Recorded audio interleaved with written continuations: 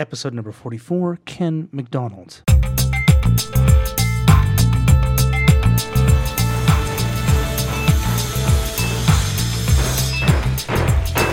right, cut to edge of stage. Great. All right, color frost. Check. 1, 2, 3. Check. Stand by, please. Heads to half, heads out, letting cues 1 through 10, down cues 1 through 10. Welcome back to the Title Block, a podcast about Canadian theatre designers, their history, and their craft. I am, as usual, your host, Michael Cruz, and this time I have an interview with set and costume designer Ken McDonald from his home in Toronto in May of 2017.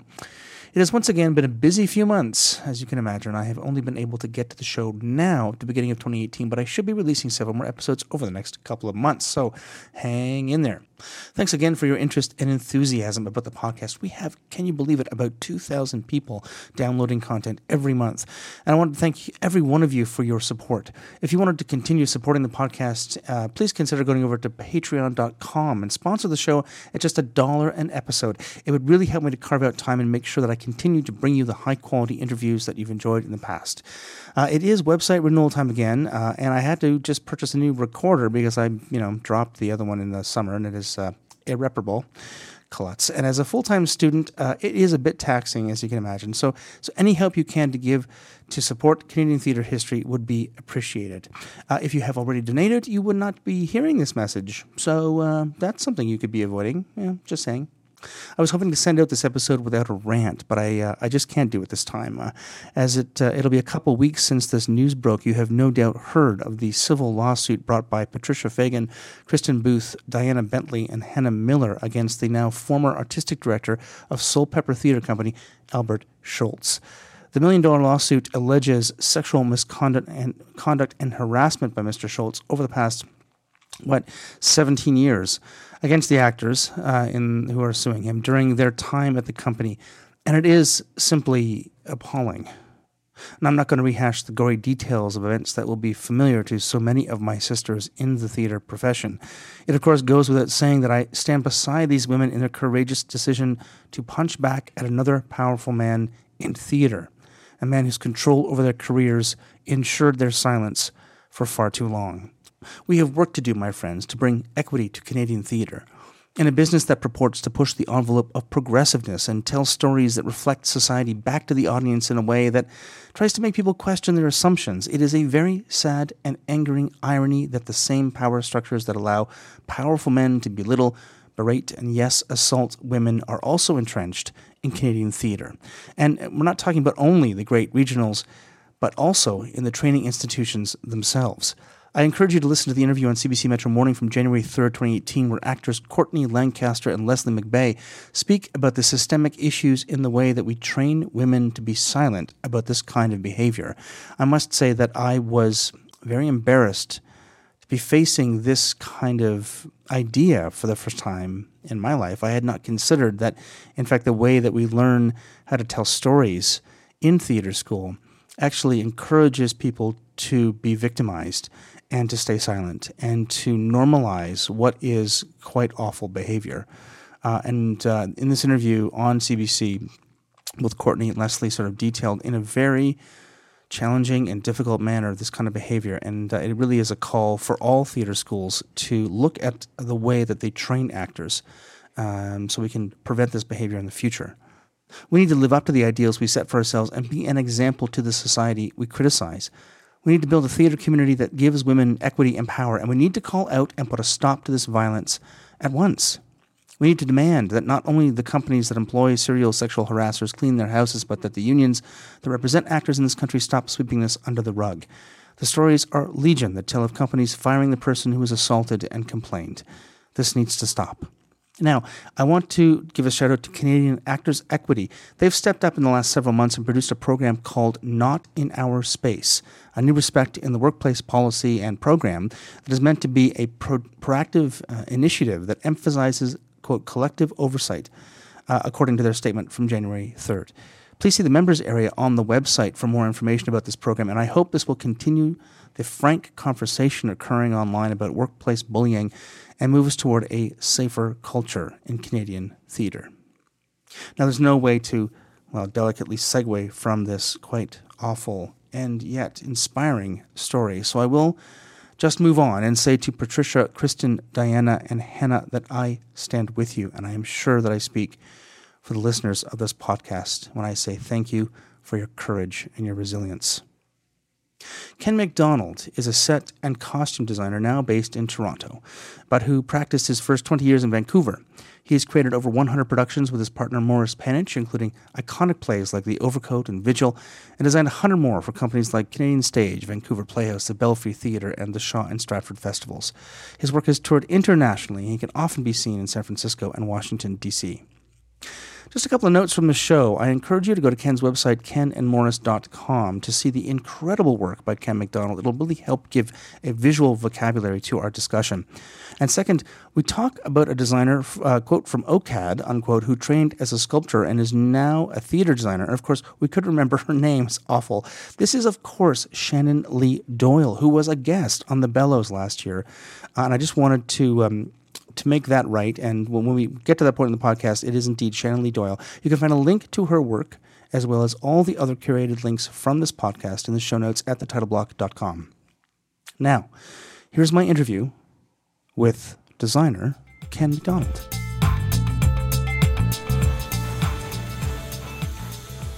Ken McDonald has spent 40 years designing in theatre in Canada, and from unusual beginnings, he's found himself working across Canada in every major theatre, working on theatre, opera, any dance? Oh, a couple, long time ago. Doing sets and costumes. Ken, welcome to the Title Block. Thank you very much. Awesome. It's great to have you here. Thank you. So let's start. I've been so excited to talk to you for so many months now. Let's start from where you began. You did your original training in art history, right? In Teachers College? Or? I went to UBC, University of British Columbia, and I planned to be a teacher. So I have a degree, my Bachelor of Education from UBC in art education. So I didn't really know what I wanted to do, but I knew I wanted to paint and draw. And at that time, I had amazing profs. Gordon Smith, who's still around, is an amazing BC artist, and Sam Black. And they were kind of my mentors in terms of painting teachers. And they were in the education department. So my sister was a teacher, my brother-in-law. I thought, well, okay. And I went to it really because I loved these guys and I wanted to study under them. And then all of a sudden, 5 years later, I was a teacher. Right, yeah, that's awesome. And this would have been in the late 60s? No, I suppose it was. I graduated high school in 1967. It's my 50th reunion this year. I can't go. Well, I could go, but it's all the way back to Vancouver. So 67 to 72. Great. And then how did you find your way into theater? I mean, a lot of people come to theater from different jobs, but you were established as a teacher already. And how did you find your way doing theater design, especially? Well, when I was in university, I happened to go at an amazing time. And there was a club, basically, called MUSOC Musical Society, UBC Musical Society, and we did a lot of musicals.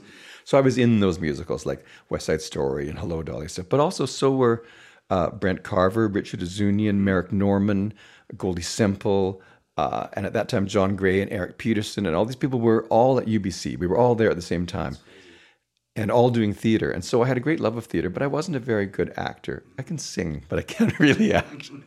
One review when you're talking about Last Call, this show that we'll talk about that Morris and I wrote, a famous quote that Morris and I still laugh at every day practically is the curiously wooden performance of Ken McDonald. Curiously wooden is really about says it all.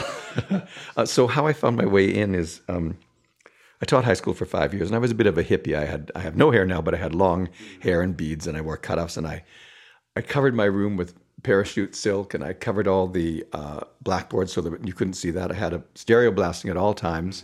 I never marked anyone late because I could never make it on time myself. And school started at like 8:45 in Richmond. And so I always chose the best student every year. I could suss that out pretty quickly. And I gave them a key to the room so that they would let students in because I would never make it on time. And I would sneak in the back stairs and come upstairs because the principal had only one leg and only in 5 years only made, like he had a wooden leg. I think in 5 years, he only made it upstairs twice. So I knew he would never find me. And then after the first class or the first period, I would sneak downstairs and sign in as if I'd forgotten, because you had to sign in. Oh, right. But what happened was my really best friend in the world, Sheila McCarthy, was going out with Don Shipley at the time, who was also a dear friend. And he was opening and starting the Belfry Theatre with Patty Armstrong. Right. And he needed someone to design a set. And I had done a little drawing for him once for something. And Sheila said, well, my friend Ken can draw. Literally, like, my friend Ken's got a barn. Right. My friend Ken can draw. Oh, well, do you want to design this set? I went, I have no idea how. But I just went, okay. And I drew it. I literally drew a colored rendering, not even in scale, just a finished look. Right. What about this? Yeah. Oh, that's good. So I had such amazing people I was working with there, the technical directors and the carpets and stuff like that. We were all kind of like in it together. Mm-hmm. They just would walk around the stage with me, and I'd say a wall here, a door here. And then they knew what I wanted the finished thing to look like. Right. And they built it, and I painted it. That's crazy. It's crazy.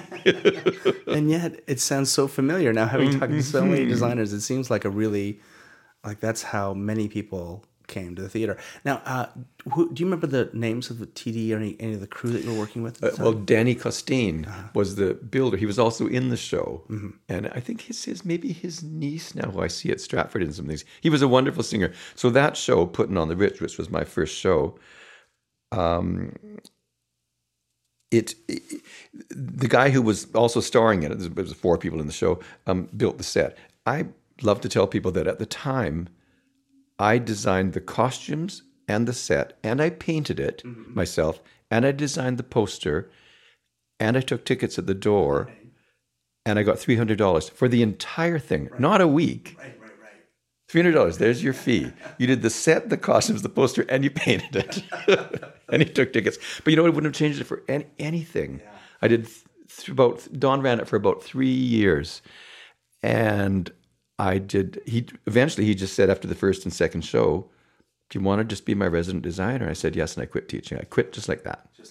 Yeah. And how, you were still relatively young. I was like, I was 27. Right. Yeah. So taking risks like that were kind of obvious and easy, right? The hard thing was, it wasn't hard, but I went from what was a teacher's salary, which amazingly, when I started, was $8,500 a year. And when I quit, was $18,000, I think. Even so, in today's standards, like, that's insane. Sure. But that, compared to my friends, was like really good, because they were earning $150 a week doing theater, maybe. Yeah, exactly. So I went to that, and but it was, you know what? You're just as happy without money. You really are. I was just as happy. And what about the atmosphere around the Belfry? I mean, this is something I'm really interested in, is about how the sort of history of how professional theater started in Canada as well. And the Belfry is now, it's an established, it is recognized, it's an important theater in Canada. How about the atmosphere around the Belfry when you first started there? What was it like? Where were you guys in the same? You guys were not in the same venue they are now, or was it the same? Well, yeah, it's that old church. That's why it's called the Belfry. Right. The office was the Belfry itself, where the bell was and stuff like that, is now the office, and very nice. It's been renovated so beautifully. But when we were there, backstage was the office. So they cleared out the office for you, so you could put your makeup in and stuff in the evening. Oh, right. And across the hall from that, where now the scene shop was a men's shelter home. Right. So they would often wander onto the stage in the middle of a rehearsal. And there was a dentist's office in another part of the Belfry. And if we used too much power, it would go, the drill would stop. The dentist would come in and say, "You're using too much power. I can't, work on my patient." Oh my God, the trials of theater, eh? What about lighting and other sound and other designers that were there? Do you remember who you were working with at the time, or was it sort of... Carl Hare, I think he was a prof at UVic. I know he did a show called Da that I did. I literally have to put my thinking cap on for that one. That's okay. That stuff, that kind of memory is a bit of, I mean, it was 40 years ago, Yeah, I know. so I understand. Think who? Yeah. Well, that's great. And so you became the resident designer. Tell me about Putting on the Ritz. Was it original show, or was it bought, or was it, like, where did it come from? Putting on the Ritz was Don Shipley's idea, and he put together these Irving Berlin. It's all Irving Berlin music, and he compiled it. There was no real script to it, but he compiled the order of them, and the way they worked together, and the way that the sort of feeling of it. And it was very, very successful. And then we took it to the Shaw Festival as well in 1980, the first show I ever did at Shaw. Right. And how was... Okay. So there's so many questions there. So this is your first show you ever designed. You didn't do any kind of theater training. You were obviously a fine artist. What was it like to go to the Shaw Festival, which is one of the two giant rep theaters in Canada? Like, how was that experience? That was really frightening. I also did sets and costumes, and I don't do costumes that often. I do costumes now for shows that my partner, Morris Banich, writes. If it's maybe modern day, I will likely do them in a small cast. If it's a period piece, not likely. But this time, this takes place in the 20s. And I had never worked with master Italian tailors and the people I have at Shaw. And I didn't have to paint it myself. That was unbelievable. But I remember that the show got behind because other shows took precedent over it. And I was painting a part of the set at 2 a.m. one time by myself. And Cam Porteous, who was the head of design, came in, Cameron Porteous, and got quite angry at me and said, "You better make sure that works, because that cost us $10,000 for that lighting effect." And I was painting these strips of plexiglass pink so that hopefully when the light came behind it, it would look pink. Of course, it didn't. It just looked awful because it was just solid paint on. Right. And I did ruin the effect. But I remember actually sort of bursting into tears because I thought, this is not fair. It's my first show. I'm here by myself at 2 a.m. That would never be allowed now, but at that time, nobody cared, I had to finish the set. Oh, my God. And yet a story that's probably familiar to many people working in many other theaters at that time period. And still to this day. I mean, we try to limit that, but that's still something that happens so often, right? Well, that's incredible. And you went on tour as well, did it? Was it outside of No, Shaw? it was just Putting on the Ritz. No, it just did Shaw and Belfry. Right. Excellent. Other shows you did at the Belfry, can you remember stuff that you did at the same time? I have a little list here, don't I? Fantastic. And that'll be very handy because literally, Morris printed this out for me today. I went, oh my God. A Day in the Death of Joe Egg. Piaf. That was a wonderful one-woman show. I can't remember her name. A French-Canadian singer. She was amazing. Dames at Sea. Okay, my friend Sheila starred in that. Yeah. With Denny Arndt, who I see is up for a Tony right now. I just looked and went, oh my God, I haven't seen him for 40 years. Private Lives. Oh, wow. Canadian Gothic, American Modern. Okay, when I see Canadian Gothic, American Modern, which is one of the very first shows I ever did, I don't even know who wrote it, I'm sorry to say. I know that in the left hand, in the upper stage right corner, there was a big sun, like what do you call it? A sun box, right, like a light box. A light box. Yeah. And I think that's probably my most recurring theme. Right. And it started there. If you look at my shows, you were saying something about windows earlier, you'll almost always somehow, if I can, there's a sun up in the right. It just feels right to me. I think it's almost like how a little kid draws a house and stuff. Right. So, and right there is that sun. I just finished doing a show, I'm skipping ahead 40 years, called 1,000 Splendid Suns at ACT in San Francisco. Huge success, written by Khaled Hosseini, who wrote The Kite Runner. Oh, right. So, I mean, people already come with major expectations. It's a 450-page novel and really, really difficult to design because it takes place over 35 years and in at least 17 locations. So, and it's called 1,000 Splendid Suns. So I came up with this pattern, this sort of henna pattern that Afghanistan women paint on their hands when they get married, and it's almost in a sun sort of shape on stage, and the stage all opens up and stuff. But that show, and I'm thrilled, has been picked up by the Old Globe in San Diego, a Seattle rep. I'm hoping maybe the Grand Theater here, Washington D.C. Back to San Francisco. Like, it's just getting, and it was so much fun to work on this brand new project that people just loved, and to meet Khaled Hossein several times, and it it was a thrill. Anyway, suns are an important theme for me. That's good. I'll keep my eye out when I look at their stuff. Yeah. Great. So that you're at the Belfry. When did you start? When was your first show that you got hired outside of the Belfry? When did other people start recognizing your work and saying, "Yeah, we should get Ken McDonald to do that show"? Well, let's see. I'd have to, I refer back to our notes here. Oops. Oh, well, the new Play Center. I don't even know if it still exists in Vancouver. That's a horrible thing for me to say, but I don't know. And Pamela Hawthorne used to run this. And Morris was just a new playwright at that time, too. And so we did some shows. I can see The Story of a Sinking Man, which was a beautiful play that Morris wrote. Bloody Business, The Idlers. I did about 5 or 6 shows there, and that would be my start, sort of that and Tamanous Theatre at the same time, where we did a cool show called Haunted House Hamlet, which is basically like Tamara. I mean, in that you moved. I wrapped the entire house in torn white canvas and all the objects, and you could follow any actor. You could follow Ophelia, you could follow Rosencrantz, whoever, until they died, anywhere, and then you would get a totally different show than anybody else. And we took that to Montreal to the Festival des Amériques and did it at the National Theatre there. And that was very cool, because we had huge stairways and rooms for people to explore. So when I see these things now of, what's the one they've just done with the Sleep No More? It's that kind of thing many, many, many years ago. That's terrific. Who wrote it? Was that a Haunted House Hamlet was written by Peter Elliott Weiss, and Morris played Hamlet. Right. Peter Elliott Weiss is now, he's a theater prof in Toronto here somewhere, I think. I haven't seen him for many years. That's fantastic. And when did you, let's skip a bit ahead. When did you and Morris first meet? We met at the Belfry Theatre right. in 1978 in a show called Spoke Song. And I was the set and costume designer. And then he did one more show. I can't think of what it was. But we both had different partners, and we were, and then we sort of met again in the early 80s and fell in love, and we've been together for 37 years now. That's great. I think it's now, we could probably start talking about The Last Call too. So this is the first show that you and Morris did like...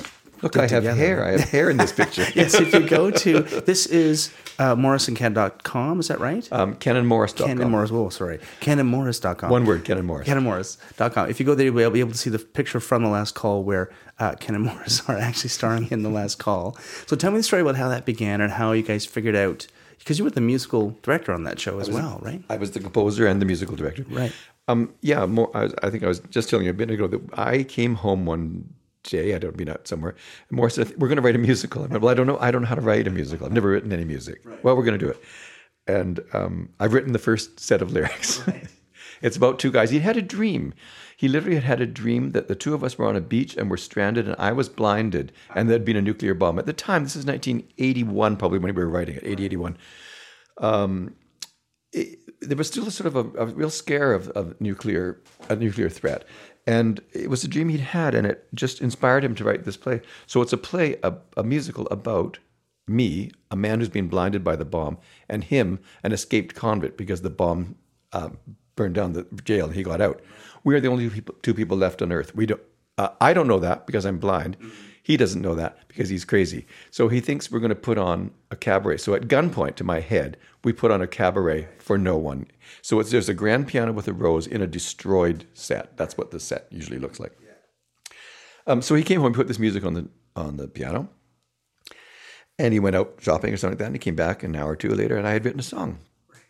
And I went, oh, I can do this. It's so bizarre.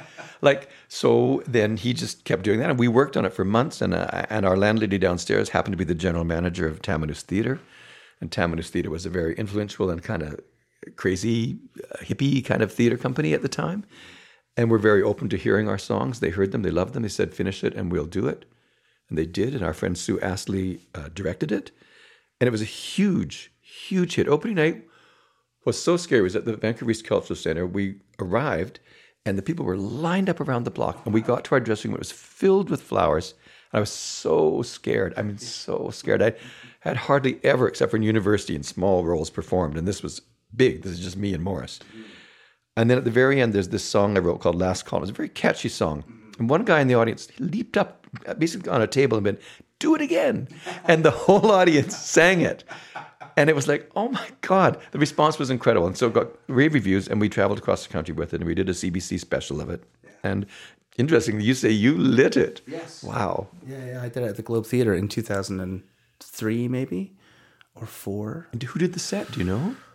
Oh, put you on the spot, you see. I've now forgotten. The set designer and costume designer for The Last Call at the Globe was Dieter Schurig. I didn't want to disrespect Dieter. Now just back to the interview. Bye. Is the Globe in the round? It is in the Yeah, rounds. okay. Yeah. It was a giant. Basically, it was a crater. It was a sort of a. I think it had some sort of lip that we had lit underneath as well, so you could Right. sort of see the rim of the crater. And Alan Moon and Patrick McManus were in it. Right. And Alan Moon played the piano. I was thinking we had a synclavier system, Yeah. so he could fake it. He could fill into the. He could write the bits that were very difficult to act and sing and play at the same time, so it would come back. And it would obviously the piano. The Yamaha would play kept playing. for him. Yeah, and he would sort of play over top of it. So he didn't have to think about what he was playing, but it would be as expressive. So bizarre, because I musical directed it once with Chris Thomas, wonderful fellow who I don't think he acts anymore. He raises horses. He's married to Lucy Peacock in Stratford. And he and, I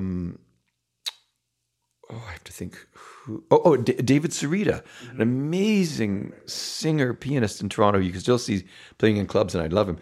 And I remember having to, so I only had written out the score for myself. Right. I mean, I wrote a melody line and a chord chart. Like you could play the guitar to it basically. But that's how, when I write music, which I haven't done for a million years, is that's what I do. I write the melody line just so that I remember. This is what key we're in, then I just make it up. Yeah. So we actually hired someone to listen to the tape of it and write down the entire piano. Right. Which was an amazing amount of work for them. Handwrite it down. Like now you would just play it and it would be printed out. But so he hand wrote it in hundreds of pages on this huge manuscript paper, and then people would try to learn it from that. And it was just however I played the piano. I wasn't thinking in terms of chord structure and stuff. Yeah, that's crazy. That's exactly how I play the piano as well. And Do that's you? how I remember. I don't read music very well, but I guitar tabs is how I play. Me too. Anything. That's the easiest Anything. way. Yeah. You can put any song in front of me, especially if I know it. It's very handy. But if you've got the chord chart there, I'm fine. I can fill in. I know all the arpeggio. I know everything else. Exactly. But I can't just sit down and read a classic or read a Broadway score sheet or something. I'm the same way. Yeah, it would frighten the hell out of me. Me too. So did you have any musical training before you did that, or was it just pick it up? I totally picked it up. I have like grade 6 Royal Conservatory, for Elise, whatever. And then I wanted to play what it sounds so old fashioned to say, pop piano was what my parents called it. Yeah. And what I wanted to be kind of like to play Elton John songs and things, And I realized I could play by ear, and I still can. If I hear a song, I can basically play it. So I told my parents when I was just going to start grade 7, I don't want to take piano lessons anymore. It's not like I was a sporty guy, but I couldn't do a lot of things with my friends because I had to practice the piano or go to my piano lessons and stuff. And I didn't want to play sonatinas, and I just, I hated it. Yeah. And allegros and boleros, all this. And so once I quit, I by no means quit playing the piano. In fact, I played a lot more. Yeah. And my parents actually really encouraged it. Yeah. Many dinner I got out of playing the dishes if I would play the piano and sing. Right. So I did. Fantastic. So after that, first of all, tell me about the TV adaptation of Last Call. Like, obviously, it was a very successful production, so they wanted to put it on. How did that come about? Do you remember how CBC picked it up? Like, where did the budget come from, and what was it? What context was it produced in? Was it the fellow's name was Don Williams, and he was a TV director / producer for CBC. I guess he must have seen it in Vancouver, but he came to Thunder Bay when we were playing. Yeah. I'll go back for a second. Thunder Bay, sorry. We played in the Ukrainian Labor Temple, where our dressing room was the sort of coat rack room. Right. And in intermission, when we were on stage, the Ukrainian ladies made pierogies in that room. So they moved our costumes, and then it was covered in flour until we came back down again. and we had no washroom. Right. So we had to, in full costume, in which like I've got bandages and blood on, and Morris is like crazy. We had to either wait till all the patrons had used the one bathroom so that we could use it. Otherwise, like, how embarrassing, how awful, you just want to just leave me alone for a minute at intermission. And no, and there was also, you were allowed to bring your dog into the theater there. And so there were often sort of little dogs yapping, and there was always the sound of clinking glasses, because during the show, after intermission, the people who'd had a glass of, not probably wine, a pop or something, the guy cleaned it up during the whole thing. So you heard constant cleaning up of dishes and cutlery and glasses clinking. I can't remember the question. No, it's okay. Oh, yes, I do. So, yeah, well, I was going to say that I worked at Stage West, so I understand the clearing up of the dishes in the middle of the theater. But yeah, sorry, how did you get to CBC television? So this fellow, Don Williams, who eventually directed the CBC production, came out to Thunder Bay and talked to us about it. Would we like to do this? I went, well, yeah, it'd be kind of fun. It was a big budget, and it was built in the... I remember Rene Simard. Do you remember? It was in. He had his TV show. It was in that space. It was a big studio in Vancouver, and they built quite a huge, amazing set. We updated a bit. It took place in a television studio that had been burned down, and had been nuked, and so there was just a grand piano in this old television station. So we had cameras around. So we were filming ourselves, so we could push the camera around and do funny shots. Because Morris, basically, his character was controlling. There's nobody alive. There are no cameramen. We're the only two people left on Earth. So it was really fun. I don't have a copy of it. I've tried. Actually, Richard Zunian tried to help me. He was doing something for CBC Archives, and I said, if you can get a hold of this. He said, and I think it's probably on a huge, thick kind of old television reel, because we're talking probably 83, maybe 84. So if anybody knows how to get a hold of it.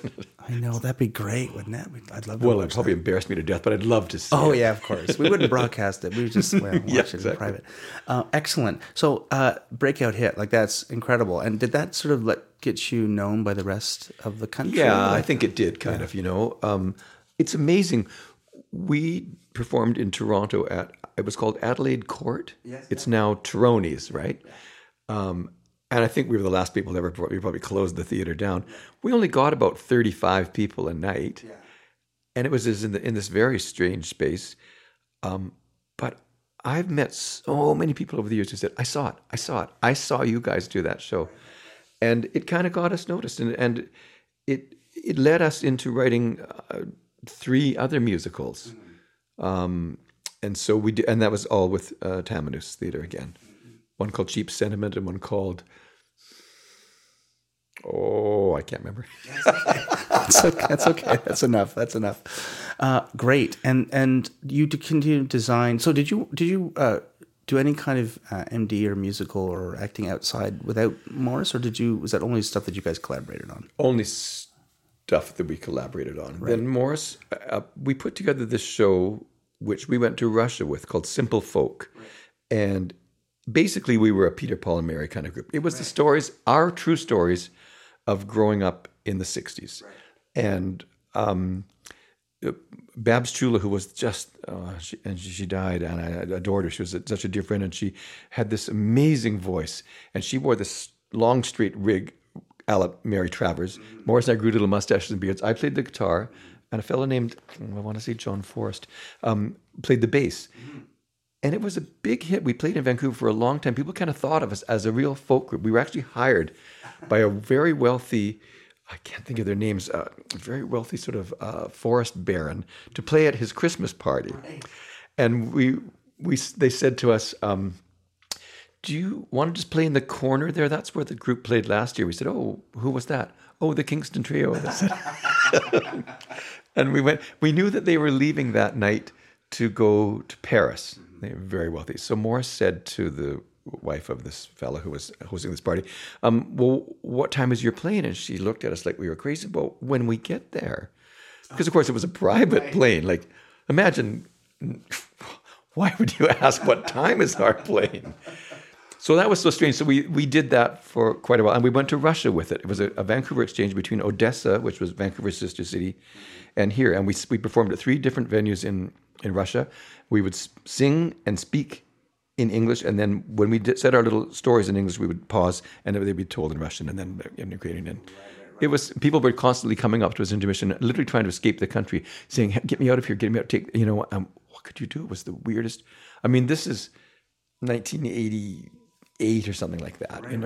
It was a strange. Everything was underground. Everything was. It was very everything was in flux. That was perestroika. Yes. And that was tear down this wall and all that other stuff, right? Just before it all kind of Before it all came. We did go to Berlin before the wall came down. Yeah.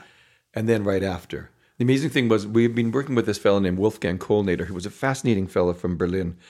And we did a number of shows with him. He directed some of the musicals that we had written at Tammanus. And when we went to Berlin to visit him, the first thing they did was drive us to the wall. I mean, that was like, you had to see that. Right. And there were guards. We went to East Berlin, and there'd be sticks with long mirrors on them looking underneath the crane. Your passport was taken away. Yeah. It was very frightening time. Yeah. So Russia was very strange. I had a phone call in my room that said, Mr. Johnson, I can see you. I think, what? and my mom and my sister came along too, because they thought, my son is going to Russia to play.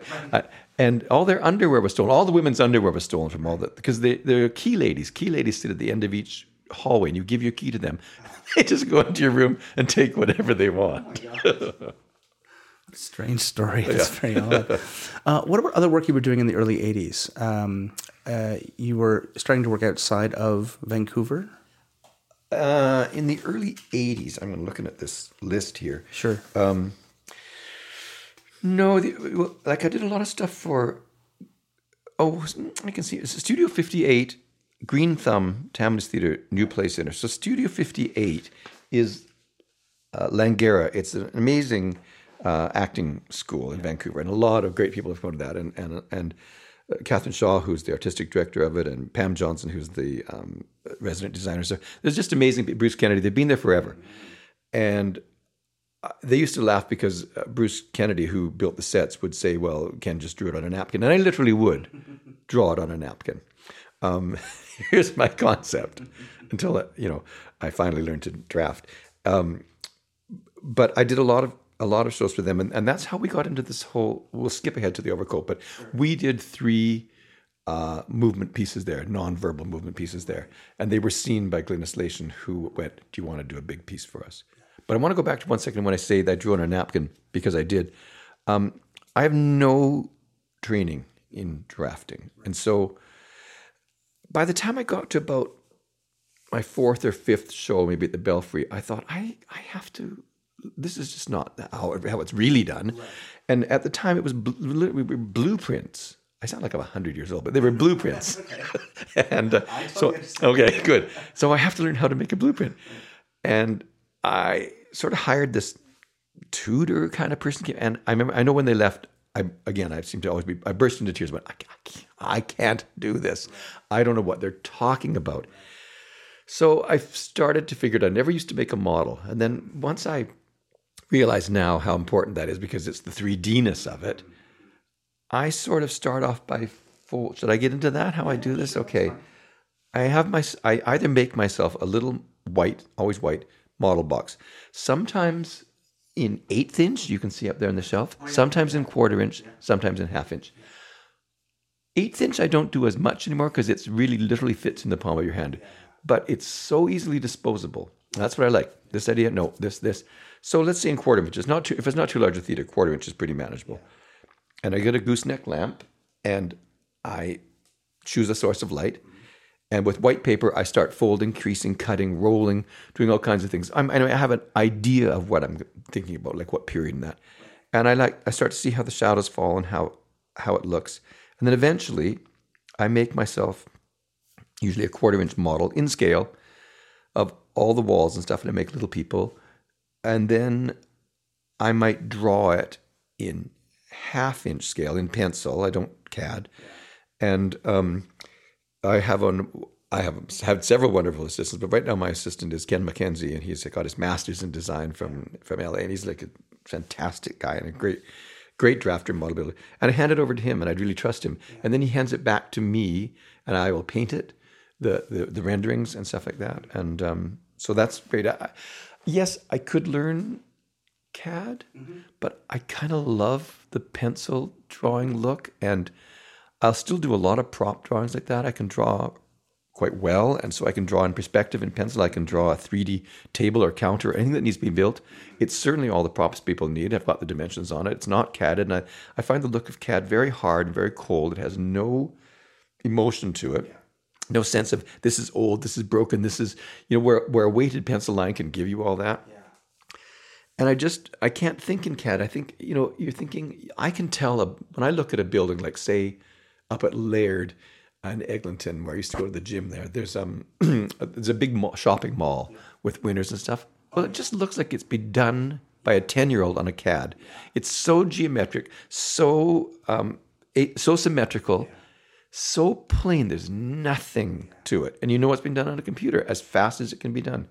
And I think I would encourage students to learn to draw, to be able to communicate not just with your computer. I draw almost everything now on my iPad with my finger. I'll show you some drawings. And it's my whole, and I love it. I love drawing on the iPad. But I can still draw with a pencil and a pen and ink, so that. And I had an argument with a fellow recently saying, well, you just don't need to do that now. You do not need to know how to draw. And I really thought about it. I thought, well, I guess it's true. I guess I could just reference everything from a photograph, that I could CAD it, I could this. But it feels to me like you think of Picasso's abstracts. Well, his first drawings when he was 19, 20 were beautifully realistic. I think you have to know how to abstract from. I think you have to know how to draw before you can abstract stuff. Same with, you don't write modern music, atonal stuff, if you don't actually know what you're abstracting. Yes. So to me, I think that drawing is an important skill and tool. Life drawing, so you can draw, when you do your costume sketches, there's a couple there of mine. I want them to convey something, not just have I can't draw hands very well and I can't draw a face very well, so it's a little blank and it's a little, and you kind of go, okay, you can sew, but it's learn to draw. Yes. That's interesting. I know that my experience at theater school was learning to hand draft first, and then I CAD'ed. And I embraced CAD because it's so useful as a lighting designer. Because lighting design directing is basically tracing, right? So it saves a lot of time. You just trace those little things. I know. Yeah. But that being said, I was always focused on reproducing what I learned to do by hand, rather than doing whatever the drawing program wanted me to do. Right. And I think that was probably an important lesson. Yes. Now I'm not sure if hand drafting is taught first. I think they just go straight to CAD. But not if you're doing life drawing, or if you're doing renderings, that's different. But to do technical drawings, it's all done right in the computer. I totally understand, because it has to be made into CAD eventually now, because that's what everybody does. But although you look at some people like Eugene Lee, he's now in his mid-70s or late 70s. I saw his drafting for Oklahoma. I was doing a show at Washington Stage and Arena, and Oklahoma was on at the time. I just loved his drafting. There it was on vellum paper in pencil with some photographs sort of embedded into it, stuff, and it was so beautiful. So old school, but so beautiful. I think people have the same visceral reaction to Michael Egan's drawings, whom I'm going to speak with in a week. I go back to Montreal on next Sunday, hopefully, to speak with him. And they have the same. He drew in pen. He was so like pen. That takes such a Well, I don't know. It takes a real kind of confidence in your skill to be able to go, here's my first. In pen. No one's erasing that. When I think of amazing drawings, though, I think of Michael Levine's drawings. Yeah. Michael Levine's costume drawings are so beautiful, and his renderings, and I just think he's a genius. Christina Patubiak's drawings and her husband Scott McCowan. Yeah. We often go, oh, she makes me sick. They're so beautiful. I just go, oh, Christina, they're so beautiful. It looks like the person. There's a shine on the shoe, every shoelace. Yeah. Oh my God. And, I can draw quite well, but then I go, oh no, I can't. That's interesting. I just want to go back a second before we go on with other shows. And you talked about how when you start with the model, you start with little shapes and how they all fit. And then with the gooseneck. One thing I noticed in looking over some production photos, especially it was sort of most pronounced in Amadeus. I'm not sure where you produced it, but it was very, very geometrical. It Yeah. was like Can stage. it was a building up of shapes. And then it looks like I could see the kind of repetition of that kind of, and always different ways, but like you can see your process in your final design as well, in the three-dimensionality of it as well. So I thought that makes a lot of sense. Now it makes a lot of sense to me how you get there. If you're starting with the three-dimensional rather than just starting with a rendering. I find starting with the rendering. I mean, I'm designing a show called Picture This right now for Soul Pepper, and we start rehearsals in August, and my drawings are due to Monday. I did do a little drawing on the back of Morris and I were playing Scrabble, and I always keep score. And on the back of the Scrabble sheet was a blank page, and I drew the set and went, oh, I kind of like that. And we had done a show called Parfumery there, which was quite a success and kept coming back every second year. And this takes place in a hotel lobby, just as that took place in a perfumery at the same period in Hungary in the 1910, 1920s. This one's in the 1920s. And I love Art Nouveau. And I wanted to do a riff on my own play. That was a pink Art Nouveau set. So I'm doing a turquoise blue Art Nouveau set in a similar kind of way because it's in the same space, it's the same period, and just sort of for fun. And you do tend to go back to some of your old stuff. I'm not finished with certain ideas. I'm not finished with twisting white paper around a pencil. And I just did Barbara of Seville. We were in Quebec City 2 weeks ago. And that set was inspired by both Gaudi and Frank Gehry, kind of. And I literally I would cut an interesting shape with a hole in it, twist it around a pencil and go, cut another one. And I cut hundreds and hundreds and hundreds of shapes until they became something that represented to me a look, in this case, of a courtyard in Seville, all white buildings, but all twisted. Very difficult to build. And I've done You Never Can Tell at Shaw Festival like that, and some other show. I was going to say, that's what reminded me immediately of the You Never Can Tell set, which has this giant kind of Nautilus, really. Yeah, in the middle. Yeah, that's right. And so does the Barbara of Seville. Because I love that. And I don't see it on stage very often. And I did see a twisted Nautilus-y thing once, maybe in London for some Molière play. And I kind of went, oh, I've never seen that. And I sort of stole that twisting and went, okay, I'm going to take this a bit further and see what I can do. And it's really hard for the technical people to build, but they kind of love it. When it's done, they're very proud of it because it's just skin ply being bent and bent and bent into almost impossible shapes that you can easily do wrapping the pencil in a paper. But then all of a sudden it's 20 feet high and you have to stand in it. Right, you know. yes. Exactly. Well, that's fantastic. So let's talk about some other big works coming out of the 80s. Anything that comes to mind that you remember from that time period, or should we move into the 90s? No, I'm looking here. Yeah. I did a lot of shows that wouldn't be big for Green Thumb. Green Thumb Theater is a children's theater, but much more. It's a lot of new works. It's not like children's theater where you think that. It's very. Morris wrote a play about AIDS called "The Cost of Living," which traveled everywhere and was very influential and very moving to high school students. What year would that have been? Oh wow! Or decade? 90, maybe early 90s. Yeah, that's pretty daring for the Yeah, early 90s, right? It was still a bit of a it was, and controversial time. I just sort of I see. I'm just looking here. Did some summer festival things at White Rock, things like that, but no. Ask me something else. Okay, sure, no problem. Well, let's get into the Overcoat then. Sure. 'Cause I think that's an interesting. Well, which came first, Vigil or Overcoat? I think Vigil came first, right? Vigil, I would. Yeah. Oh, I don't know. Wow. Because Glynis Lation did the first production of Vigil. She produced it at the Belfry Theatre with Alan Williams, wonderful actor from England. But I don't know whether we had done the Overcoat. Isn't that I think the Overcoat might be around 91. Yeah. I'd have to look that up. Anyway, okay, so Vigil is Morris's probably most famous play, that and Seven Stories.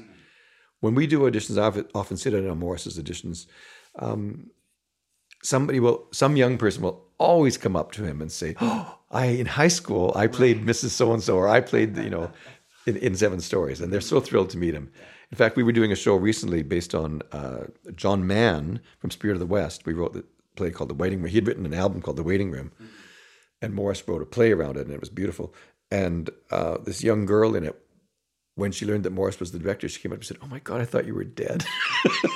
So I did your show in high school. I've never actually met a playwright that's alive. Shakespeare and Panitch, but Vigil.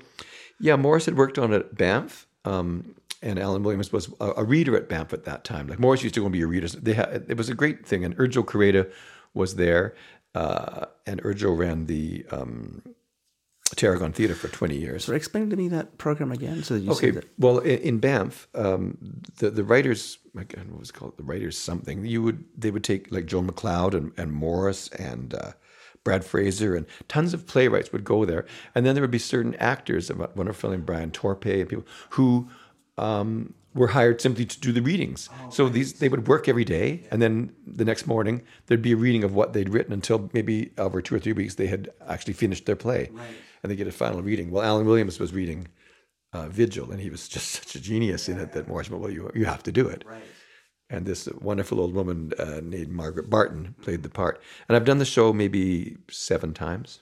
And for just a quick synopsis for those who have not seen or read it. Okay. I mean, I can't imagine there are people, but you never know. Young people haven't seen the show. So just give us a quick synopsis of what the play's about. Okay, so the play is a man gets a letter from his aunt saying, "I'm dying, you have to come and take care of me." So he travels all the way across the country on a train. It all takes place in one room. And he arrives, and she's like, he walks in the door, and she just throws a brush at him, and he sits down, and he sits, and he sits, and he waits. And a year goes by. Now, she doesn't talk. She has 7 lines in the entire show. He never stops talking. He's a neurotic, conceited, scared little man. It's an amazing role. And then eventually, she dies. But not before he's basically fallen in love with her. We find out, just in intermission, because he tries to kill her. I get to invent this. We always call it the death machine. Sometimes it's a frozen turkey or a frying pan, but whatever button that she can press, he says, "No worries, no pressure. Press this button for an immense blow to the head, and this one for an electric shock." Right. And so he's got this killing machine, but it backfires when he tries to demonstrate it, and it hits him and it shocks him. And she says the first words, "Merry Christmas." He finds out that he went to the wrong address, and his aunt, who he's been looking at across the street, who's actually rigor mortis sitting in her window dead, is not the aunt that he's been taking care of. She didn't want to say anything because she was glad of the company. And then it ends that she dies, and just as he's packing her up to take her to the Mediterranean. It's an absolutely beautiful, hilarious play, and you're in tears by the end. It's one of my, and we've seen it. Morris and I've gone to see it in Paris, in London, in Germany, in all over the world, in Japan. Translated or in original English? It's in 29 at least different languages right now. We saw it in Paris. They stopped the show at the end and introduced Morris. We just saw it in Japan. They did it at the National Theatre in Japan, in Tokyo 2 years ago. That was an amazing experience. It was a very strange production. I mean, like, it was so slow. And the set was like, just a tree branch and God knows what. I don't know what they were thinking. How does that feel to sort of see your work reimagined in a different context like that? I mean, it's a different cultural context, and not just in the same thing. But how does that? That's a really different cultural context. But in Paris, it was just these 4 sort of huge sheets of silk that had a different flower on it: summer, spring, winter, and fall, and a simple little room. It wasn't bad. In England, and I hate to say it, and it was very, very famous designer who did it. I just hated it. It was an empty room with a bed. The window was in the wrong place because some of the action that needs to take place through that couldn't happen. The actor just rather would go. He was a famous TV actor. Just wanted to go to to a football game instead of rehearsing really, and it just turned out terribly. We went to the first preview and then to opening night, and it was at the. I can't think of the theater, an amazing theater where Art had run for 5 years, the Wyndham's in the West End. This was Morris's biggest break. And we just literally clutched each other and went, oh my God, and it ran for 4 months, but it could have run forever with the right people in the right direction. Yeah. He had chosen this, to me, this play is about this old woman and what was her life before he came. And so I always fill the room with paraphernalia, with things that could have been, like, I don't think, and I've designed all these windows and she's papered them up, like to let nothing into her world. And this man arrives. So when I see it done just in an empty room with none of her past in it, like what's made her live up in that room? How does she? We did it twice with Olympia Dukakis, which was just amazing. And she's like, we did it at the Mark Taper Forum and at ACT in San Francisco and in LA. And she's like a force of nature, and she would question everything. Well, who paid for my bills? Who did this? Was I married? All these questions. I'd done this costume sketch for her. I was really scared to. I had met her once, and now we are great friends, and I love her. She's like 85 years old, and she's just amazing. But very first day of rehearsal, and I'd only met her once, she took my costume sketch and went, no. And she took an eraser, and she erased it. And she drew on it. I want pockets here, and I want this and this. And we went through all this battle, and eventually I put her into this old brown sweater and this old sort of dirty flannel nightie, and she went, I love that. And that was my original drawing. And I said, yeah, I know. Okay. So she ended up wearing what I wanted, but she was amazing. And all the other people who've always done the show, Morris did it with Martha Henry himself. And Morris was fantastic. And so was Martha. Morris did it with, my mind, let me come. Brent Carver did it with Martha Henry. Yes. Morris did it with Jenny Phipps. Right, yes. And they were amazing. And Jenny has since had 2 hip operations, but at that time, she could hardly move. Yeah. So I had to rig the bed so she could pull herself into it, and she could always, if she had to get up, balance herself on something. But she was so receptive to Morris that he would look over and she would be laughing or crying her head off to one of his stories every night. And they just adore each other. And that was wonderful. And then Brent and Martha were wonderful. So I've seen great productions of it, It's a beautiful show.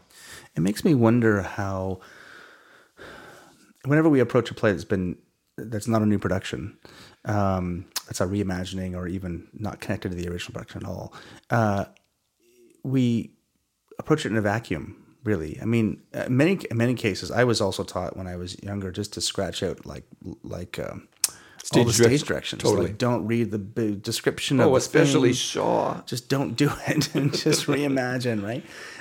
And yet, here is a production that you are very intimate with and is very popular, so it's going to be done everywhere.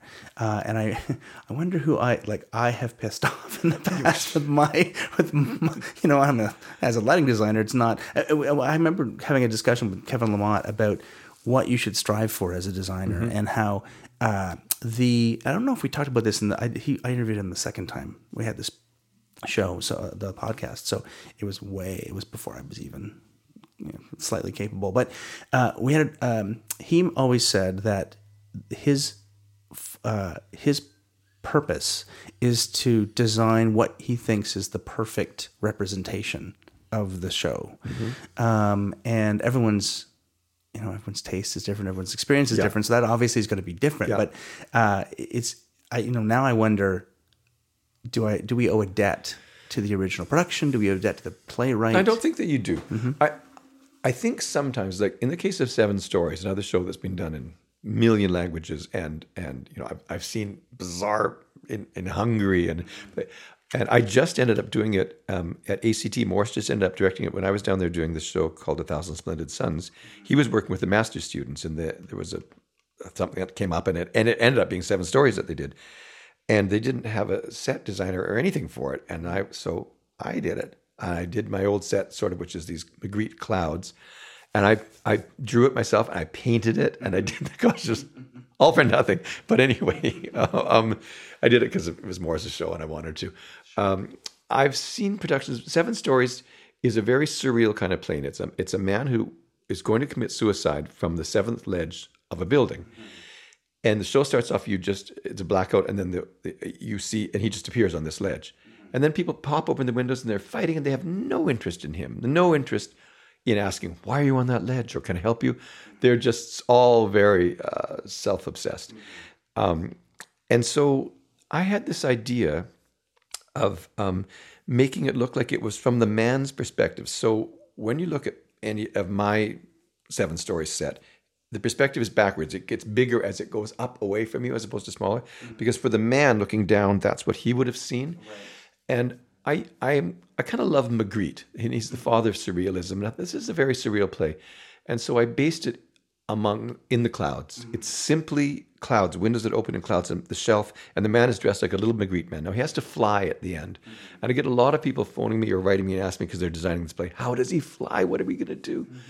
And Peter Anderson, who starred in The Overcoat and also starred in the original production of 7 Stories, is a genius movement person. All he did was lift his bum up and place it on the window ledge, and then his legs floated, put up his Magritte umbrella a la Mary Poppins, and with the lighting change, because it all turned to a star field, he simply looked like he was floating in space, and it was the easiest thing in the world. And I set the set at a 15-degree angle, so 15 degrees back, so that it was safe for him, and also has that weird look to it. And so if you stand up straight, it looks like you're way more precarious than you really are. So I do recommend to people that, I mean, I've seen it done in various ways with brick buildings and with, somebody wanted to do it with 7 animal heads. Now, why would you want it? And it just makes no sense. But I always, when I'm doing it, like if it's not an original show, I will look at what other people do. I think, why be naive? You know, like, okay, say I just did Barbara of Seville. Well, it's been a bazillion times. What do people do? You might go, well, that's a great idea and I can steal that. But basically, I always just want to go, I don't want to do what everybody's done. But I might as well know what they've done and what's expected from that, you know. And I'm terrible at reading plays. And I'm terrible. I read and go, oh, I forgot there's a balcony. Oh my God, you know. In opera, there's this kind of tradition of because new opera does exist, but people like the backbone of opera is doing either productions you've done before over and over again, or hiring it, or hiring sets from Houston to do it, right? And the expectation, my understanding is the expectation is, people get down to the detail of, does she drop the cup at this line or that line, or when she picks up the dress, does she do this and that? And how, I mean, when you're trying something new, how much responsibility do you have or do you feel towards those expectations of the audience, let alone the directors of the performers, right? Well, having just done Barbara of Seville, I mean, okay, so the guy who played Figaro was just amazing, and he'd been flown in from Paris to do it. He'd done it 15 times, right? I Googled him, and there he was on YouTube singing in France, you know. Right. And everybody had done the role. They all speak Italian much better than Morris does, who was directing it. And he would say, you know what it was actually? They would say, no, but I'm saying this right now. You go, oh, yeah, right. And also, because this was in Quebec City, and Quebec City is a very French-speaking city, you don't get away with it like in Montreal. You know, when I'm ordering a burger in Quebec City, I'm ordering it in French. And it was sort of fantastic to force myself to speak French. So all the leads spoke French and English and Italian. But the chorus, no. The chorus basically spoke French. And we had amazing stage managers and assistant stage managers who translated for Morris. Right. I mean, they spoke, and he would speak as much French as he could and try to learn a bit more each day. But there are certain bits where we didn't know the first time we were doing it, because we did this at Pacific Opera Victoria, first of all, and that's where the set was bought and brought to here.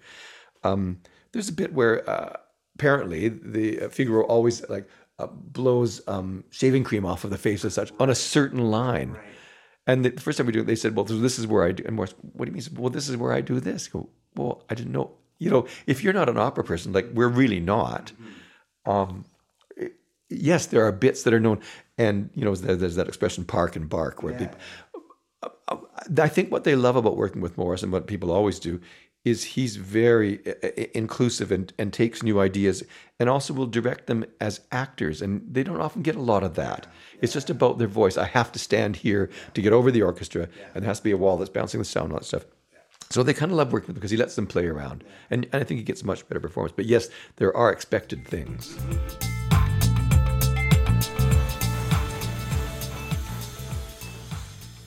Hi there, I'm interrupting briefly to ask you once again to support the Title Block on patreon.com. Click on the Patreon button in the show notes, and this will bring you to my Patreon page where you can donate a small amount for every episode. I'm just asking that you help cover the cost and help me to continue to capture the story of Canadian theatre design. Go to patreon.com/the Title Block Podcast and donate a couple of bucks an episode. It really helps.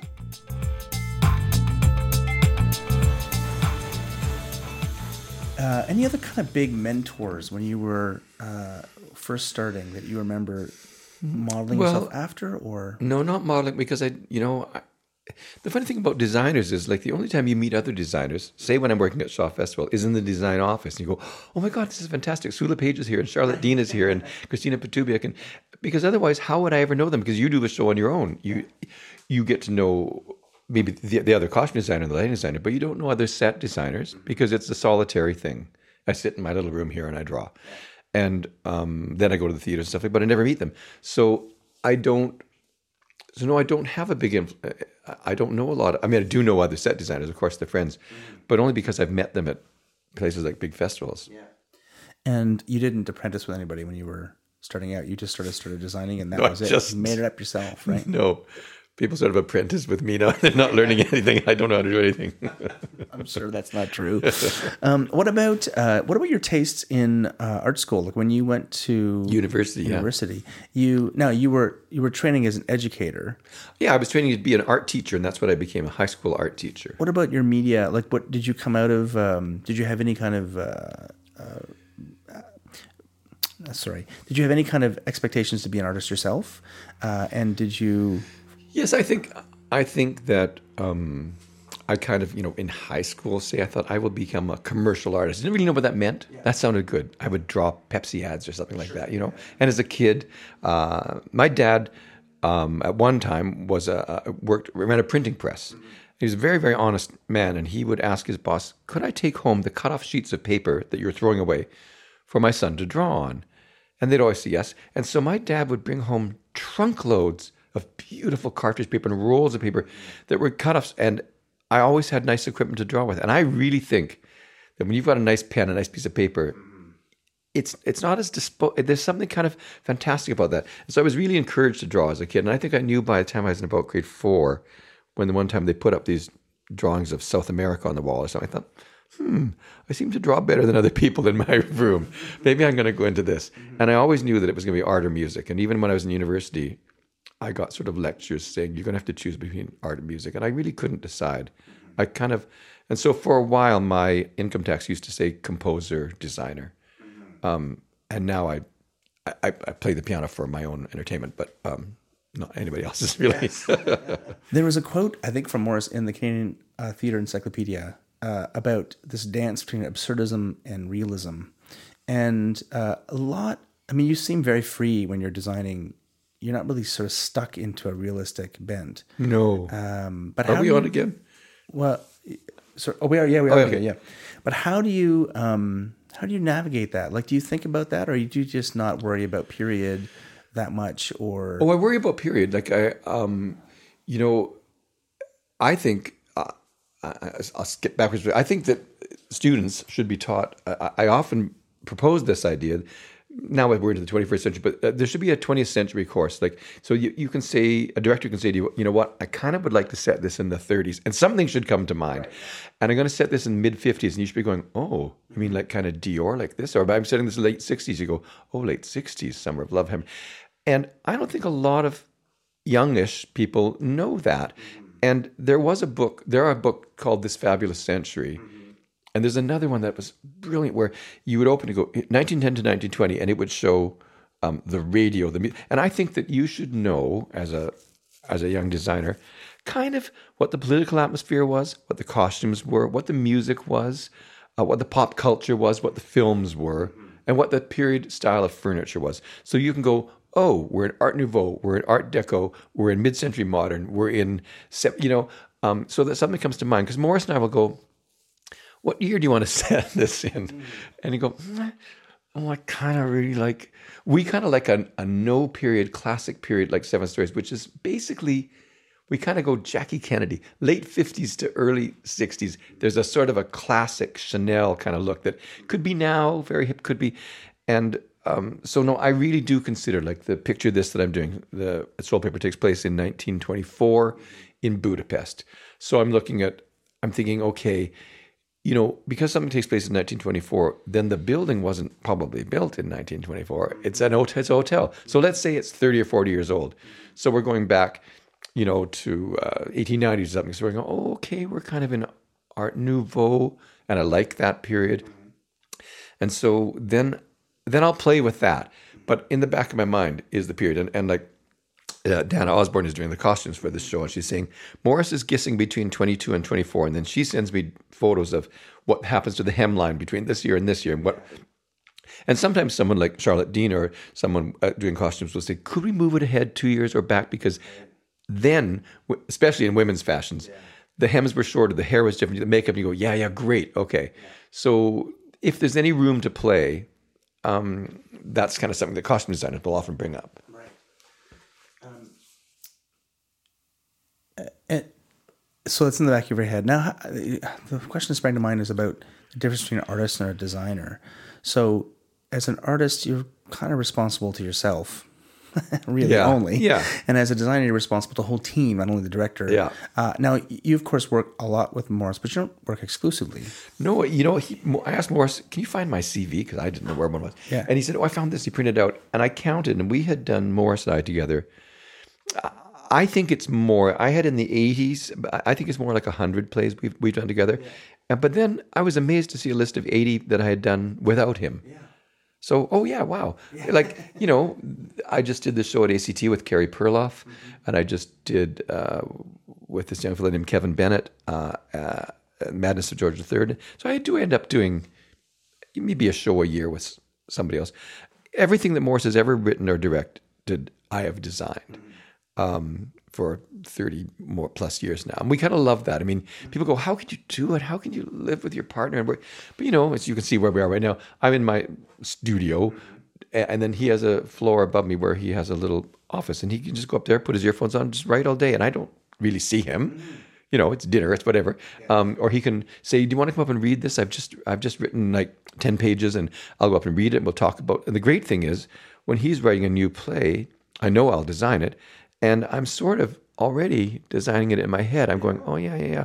And maybe trying to push it, what about this? And because that would be a nice thing to design. Yeah, absolutely. So how do you establish your relationship with other directors, though? Like when you come in as a designer, you have to subject yourself to the script and the play and the ideas of the director and the outcome of rehearsal and things like that. So how do you navigate your own taste? And how do you because you certainly have your own taste. Like it's... In some design, I remember talking to Sean Kerwin, and we had this discussion about, can I show? Do you have a record of your design? Like, do you have a whole portfolio? And she's like, no, I really don't keep that stuff because, you know, it has its own time and space, and every show is really approached quite differently for her. And yet, there are other designers where you see a through line, you see a style that they incorporate into their work. So, how do you navigate? And negotiate your own kind of personal style when you're approaching work, especially with someone whom you haven't worked with before? I think that probably I've been asked in most cases by that person to design the show because they like my designs, you know, so they kind of know if they ask me, I hate being in the third person. If they ask Ken McDonald, to design a set, you're probably not going to get a strictly a box set. Right, yeah. You're probably going to get, and they probably want that. Yeah. And, you know, a lot of directors, I think, rely on their designers. They certainly have their own taste and all these things, but they don't feel of themselves that they can come up with that. They may say, I'm kind of thinking it's sort of really grungy and it's in 1940 or whatever, but they want you to bring something to them, and you do. And you know, most often I would bring something and the director would go, I like that, and what about this? And can I just have a door here because I need, so the stupid and sad thing about designing is you have to deal with where the entrances and exits, where are the doors, and how is there a post in the middle of that stupid stage? Yeah. And how come I can only go 12 feet? There's no backstage wings, and there's, so I was doing a little talk at Soul Pepper and talking to some students, and they were doing quite a free kind of thing about, I'm going to design this at the top of a 200-foot tree, and I sort of said, well, okay, you'll never get to do that. Right. I'm sorry to say, But it comes down to what the very first thought is: what space is it in? If it's a tarragon, nothing flies. There's no wings. It's 33 feet wide. It's, you just, and this is the reality. You can dream about that, and that's great and outside of the box and all that stuff. But really, it comes down to, and so when I work with a different director, like when I just did Our Town with Molly Smith, who I love, she runs Arena Stage in Washington, D.C., and we did My Fair Lady and Our Town at Shaw. And Our Town always calls for a couple of step ladders and a couple of tables, and it's usually wood. And I sort of gave her, and I put a big sun, a 9-foot sun in it, sun and a moon. And she liked that, but she said, you know what? I don't think I want it in wood. I thought of different shades of wood, and I think I'd like it much more stark.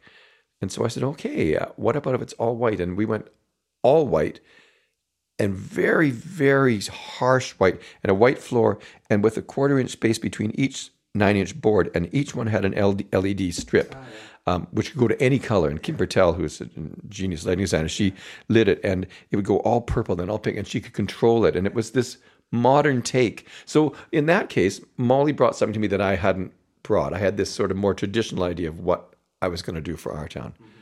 But I think usually directors kind of, now, at least at this stage in my career, hire me because they kind of know not what they're going to get, but they know what they're not going to get, Exactly. Terrific. All right, let's talk about The Overcoat then. Early 90s, you said about 91, I think previously. Something around there. We're guessing. I'll figure it out. I'll search the internet for the real answer, and people can find it in the show notes, which they should go to. So this is a movement piece. Script, there's a story. It's been a long time since I've seen it. But did you see it in Toronto? I saw it in Toronto at Kent Stage, I think. Yeah. So how did it begin? How did it develop? And how did you find your way into it? So Morris and I had done at Studio 58 Langara in Vancouver, which is the acting college there, 3 movement pieces, one based on a courtroom drama, one based on a box and paper company where there was a fire, and one based on Chopin Nocturnes called Nocturne, of which we took one Chopin Nocturne and had it recomposed about 8 different ways, and each one was a little story. And the students were so great at it, and they loved doing it. It was so new, this idea of telling a story without a single word. But it's not dance, because it's actors doing it. But every movement is planned, right down to the lifting of a finger. And Wendy Gorling, who's this amazing movement coach, she worked with Morris on all these pieces, just to perfect stuff. Morris would basically choreograph it, stage it, the general thing, and some very, very specific stuff. And Wendy might just say, and lift your right shoulder and breathe in here. And it's that detail that just makes the two of them work together so beautifully. So we had done 3, and Glynis Lation said to Morris, I love these movement pieces. Would you like to do something at the Playhouse? She had just taken over the Vancouver Playhouse. And he said, yes. She said, what would you like to do? And he literally, because he happened to be listening to Shostakovich at the time and had been reading some Gogol thing, went, I think maybe Gogol and Shostakovich. Went, fantastic. Let's do it. So, okay, now all of a sudden he has said something I has no idea for. And the rehearsal for it was amazing. By the time we came in, I knew that I had, these huge windows, factory windows at back wall, and these huge pens that flew in there, 25 feet tall, but they were making it up on the spot. They sat down, the cast of 22, about 10 of them were from Langara, and Morris would play the first 20 bars and say, okay, the story that we need to tell is he's going to arrive at his office and they're going to make fun of him for his tattered coat. So that's what we have to tell by the time we get to this. But then they had to listen to the music, and the music isn't written around his idea. He's got to make it work with that. So you hear then on the 6th beat when it goes doodle-loop, that's when you have to put down. And it was thrilling to watch, but they would come up with, oh my God, we need stacks of papers, we need this, we need rolling architecture. And every day, props just whipped. It was incredible what we did in a 3.5 week period. And since then, we've done a few more. We did, yes, from scratch. And we did Moby Dick recently at Stratford, which was another, an 800-page novel that Morris put, and it was all done to Debussy. And it was beautiful. And you know what? Actors like doing it almost more than anything. They all want to be in Morris's movement piece. We're hoping to do I don't know if I can say that. I won't say that. Okay. But yes, another. We'll wait. And so by the end of the 3.5 week period, first of all, you had the major elements already designed. You had the upstage sort of bank of industrial kind of windows, right? And all these pens. 2 huge pens Yeah. and architects' desks on wheels. Right. That was kind of about, and these gears that flew in. Yes. But prop-wise, we didn't know, oh my God, we need this. What about if all the secretaries have 5-foot-high stacks of papers? What if they have this? And it just kept everyday stuff we need because they were making up the story as they went along. It had a general story. And then we knew that at the end it ended up in an insane asylum. And oh my gosh, we need all these beds, and all these beds have to be on wheels. And it was kind of the most exciting thing we ever worked on. Yeah, I can imagine. And it was a huge success. Was it originally a co-pro? I can't remember. No, I think it was just the Vancouver Playhouse. And then Canadian Stage took it on again, like I want to say almost 5 or 10 years later. Yeah. And then we took it to the Barbican in London. Mm-hmm. And it was like we only did 4 performances and it was sold out and standing ovations. And then the review came out and it said, these Canadians, we don't need them. We have, and I can't think of his name, we have so-and-so who's a choreographer, movement person. And so basically it was, we don't need you. We already have so-and-so. That's awful. Awful. And we were supposed to have a big meeting with Nicholas Heitner the next day to talk about stuff. And he canceled the meeting and because the reviews had come out and the reviews kill you in London. And it was really a shame. But it did travel the world. It went to San Francisco, went to Norway, it went to Australia, to Melbourne, to everywhere. We never got to go with it, but it did. And that cast are the closest cast you could ever, still on Facebook, many of my friends are from that show. And that cast, if they ever get together, it just bonded them like something crazy. And this was at a period where we still had kind of federal support for that kind of international travel. Did you guys benefit from that? Or was this something that, I mean, because Vigil had been everywhere and you guys already had an international kind of run. Well, I mean, I just don't know those things very well. I would think that Canadian Stage and Vancouver Play stuff must have applied for certain federal grants or something like that to travel. But, I'm just not up on that stuff. That's okay. No problem at all. Awesome. And tell me about the adaptation to, again, television, right? It was CBC did an adaptation of The Overcoat. How did you manage? Because it really is, I mean, it's a stage. Yeah. This is something that lives in 3 dimensions on stage. Yes. Right? Going to that kind of little box or a flat screen is a real challenge. Have you ever seen the movie of it? I have not. I don't have one either, but you can rent it. You can get it at the library. Your local library actually has it. It's very different. If you've never seen the stage play, I think you might really like it. If you have, you go, I miss that spectacle of 22 people moving because you're just on a little screen, even though I saw it on a bigger screen, But Morris directed it, and I did something I'd never done before. I did 900 little drawings of, what do you call storyboard. I storyboarded it. And every day, the fellow who was the cameraman, the DOP, came over to our house, and normally we'd have lunch, and we'd sit there the whole day and say, and in this, he's walking up the stairs, and he turns it, and I would draw that. And it was like a huge amount of drawing. And so Morris would go in with a storyboard, and they would say to him at the beginning every morning at 7 a.m. when we started filming, 7 a.m., what do you want to cut today? Not what do you want to do, what do you want to cut? And you go, oh my God. It was so tense making. I had, and I can't think of his name, a wonderful artistic, I was the production designer, and so he was the art director. And he'd done lots of film. I'd never done any. And so basically, they took the actual stage and put it into a CBC, the actual set, and then I got to add things because we could go to locations that we couldn't really go to on stage, like a dock scene, and I got to add some pillars and stuff. It still looked very stagey. You could tell that it was a staged, these new shows they're doing of Sound and Music, so it was obviously filmed on stage live. Yeah. It had that kind of look. But I'm pretty sure that Alan Brody lit it along with the camera and stuff like that, because we did a couple of for Spirit of the West, John Mann's wonderful singer in Spirit of the West, we did a couple of music videos for them, and I remember Alan Brody lighting it live as it happened. It was a one shot kind of thing. And this felt like that kind of thing. It was tense making. I don't know that I want it. I've never designed anything for film before or after. It was a strange experience. I think it's a young person's game. I think if you're 23, you don't mind doing 16-hour days. Yeah. But if you're not... I know I had a discussion with Martha Mann, whose interview just came out a month ago, and she she stopped doing film because she wasn't Anne Roth, who had 18 assistants on set, right? Who could do this at the age of 88 or whatever she is. Yeah. Because you really, it is a tremendous amount of stress, and the days are just interminable. The days are interminable. Like literally, we started at 7 a.m. Now I'm not remotely even thinking of being awake at 7 a.m. To be on set and awake and thinking what's the next scene. And it was like 12-hour days, and it was like, go. Right. For 10 days in a row. We had 10 days to film this, so, That's incredible. All right, well, let's talk about some work you're doing right now. First of all, I want to talk about The Madness of King George, which you just opened yesterday. Last night. Yeah, last night at the Shaw Festival. It's at the Royal George Theatre, right?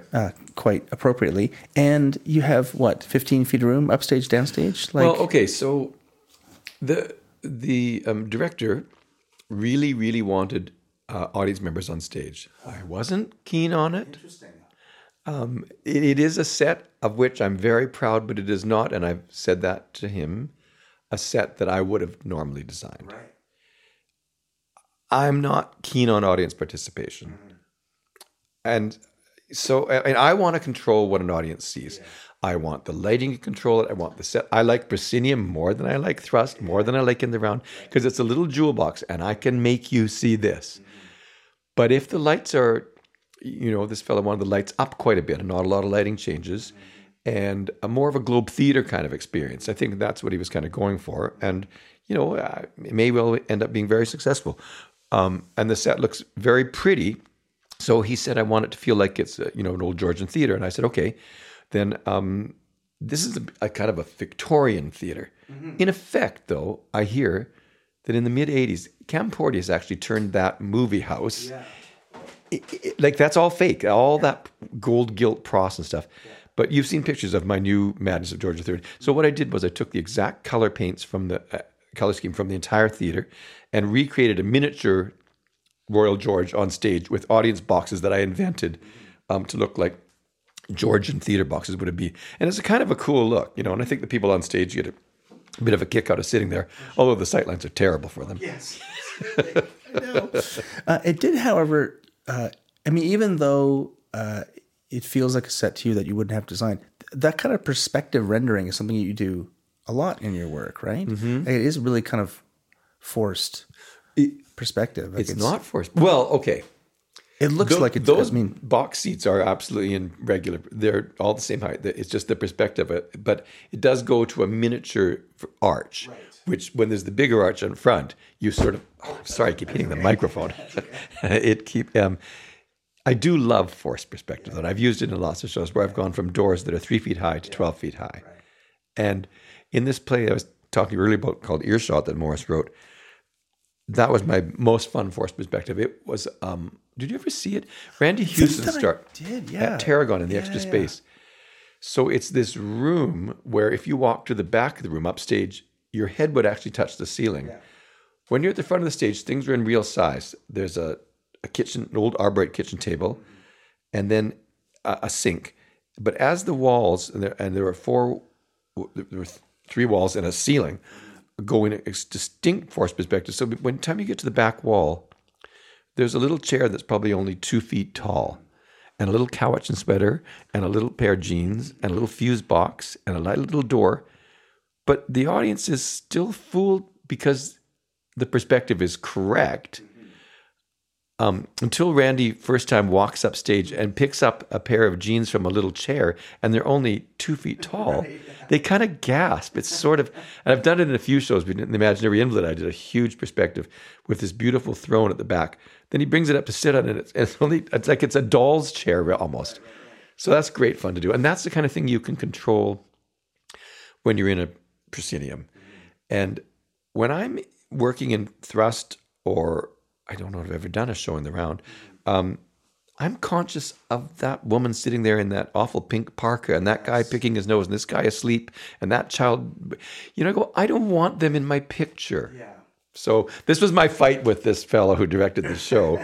I don't want those people. We even talked at one time about backstage maybe having like black choir gowns for them with different sizes, that when you're up there in those things, you're kind of, but he kind of liked the idea of them moving around and stuff up there. So it was a bit of a battle in terms of our thoughts. I know at the courthouse in at the Shaw Festival, as a lighting designer, it's the bane of your existence because it's the summer and everyone's wearing white pants or and they shorts sit in the front row. I know, and you have to, but you can't cut light off the front row because you're going to move. You have to light somebody at the corner of the stage, so you end up lighting the first row up until the the chest. It's just, I know, and it's frustrating as.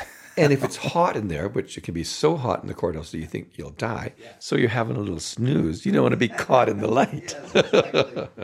That's fantastic. So what else? Let's talk about. Oh, I was going to look at. I'm just flipping my first notes here. The other stuff you're working on currently. Okay. Well, let me just talk about kind of a time thing as well. So you in the early '80s, you designed Putting on the Ritz, and then you come back 20 years later, 25 years later, to work at Shaw again. How did that feel? Like, do you have any connection? Was it a completely new experience? It's just like, did you remember, did it bring back what you felt like in the early 80s, and what did you learn over that period? It was at the Royal George again. That the Putting on the Ritz was at the Royal George. And in fact, I think it was the very first show in the Royal George. Right. But I had grown so much, as I told you. I mean, I knew nothing when I designed that show. So by the time I came back 23 years later, I felt like, okay, I can design. Although I was very scared. I was saying that Alan Brody and Leslie McMillan was the general manager at the time, and I love her. She works at Theatre Calgary now. They said, oh, you can do this. Because you know what? There's a fear, at least from me, when I lived in Vancouver, that, I don't know, am I good enough? I'm big. Can I go to Toronto to the festivals? Can I design at Stratford and Shaw? And now that I've done a few shows in the States, like at ACT, in San Francisco, in this huge theater, and in Washington's arena and stuff, you go, it's the same thing. I've never done a show for Broadway or anything, and it'd be great to do, but I think in the long run, it would be the same thing. You're dealing with the people. If you like them, they like you, and you've got the drawings. I found, there's nothing to be afraid of. Yeah. And in fact, I was really frightened doing my first opera. I thought, opera, I don't know anything about opera, and it's so huge. It's the same thing on a bigger scale. Yeah. You have a bit more, you have a higher ceiling. Yeah. You're doing it at the Queen Elizabeth Theatre instead of the Queen Elizabeth stage. So all of a sudden you've got a 55-foot wide stage and you've got like 40-foot high things. But when you're folding paper to make your model, it's the same thing. Yeah. So, it's not something as a young designer to be afraid of when you get offered something that seems like, oh my God, I don't know how to do that. Because really, designing a show for a storefront or designing a show at Shaw, you still have to do the drawings. It's the same thing. Mm-hmm. Yeah, exactly. And how about your move to Toronto? So you were in Vancouver up till about 15 years ago? Yeah. Early 2000s, right? About 13 years ago. We bought a tiny little apartment here. Well, the weird thing was, when we first moved here, and now prices have changed so much, but Toronto was kind of cheap compared to Vancouver. Right? We went, wow, you can get a house for the same price as a little tiny apartment in Vancouver. And we were looking at apartments here, and we found a little house, and we found this house that we're in right now for a really good price. And so we bought that, and we sold our house in Vancouver eventually. It was a transition that I just felt that we both felt we needed to make. We'd been asked to work at Stratford and at Shaw and at Tarragon and at Ken Stage, and there wasn't enough, especially after the Vancouver playoffs went, although that happened once we moved here, to keep us in Vancouver other than dear friends, And we love to go back into a show, back to the show at the Arts Club or somewhere, anytime. I love being in Vancouver. I still love working with the people that I've worked with for years there. But really, there's just not as much to do as there is here. It's just a bigger population. And what about the difference in, for those who don't work kind of across the country, it's really easy, especially if you work in Toronto, which is like this sinkhole of of ego.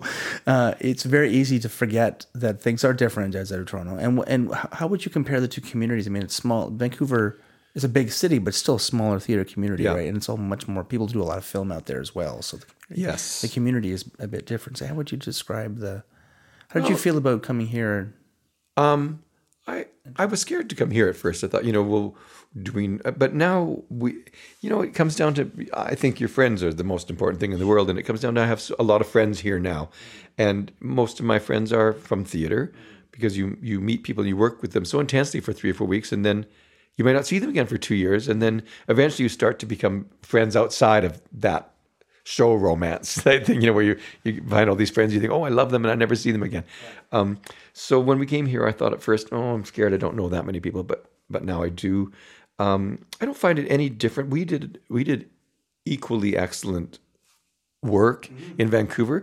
The weird thing is, this will sound strange to say, but like you kind of feel like because it's the other side of the Rockies, not a lot of people even know that you exist or you've done that.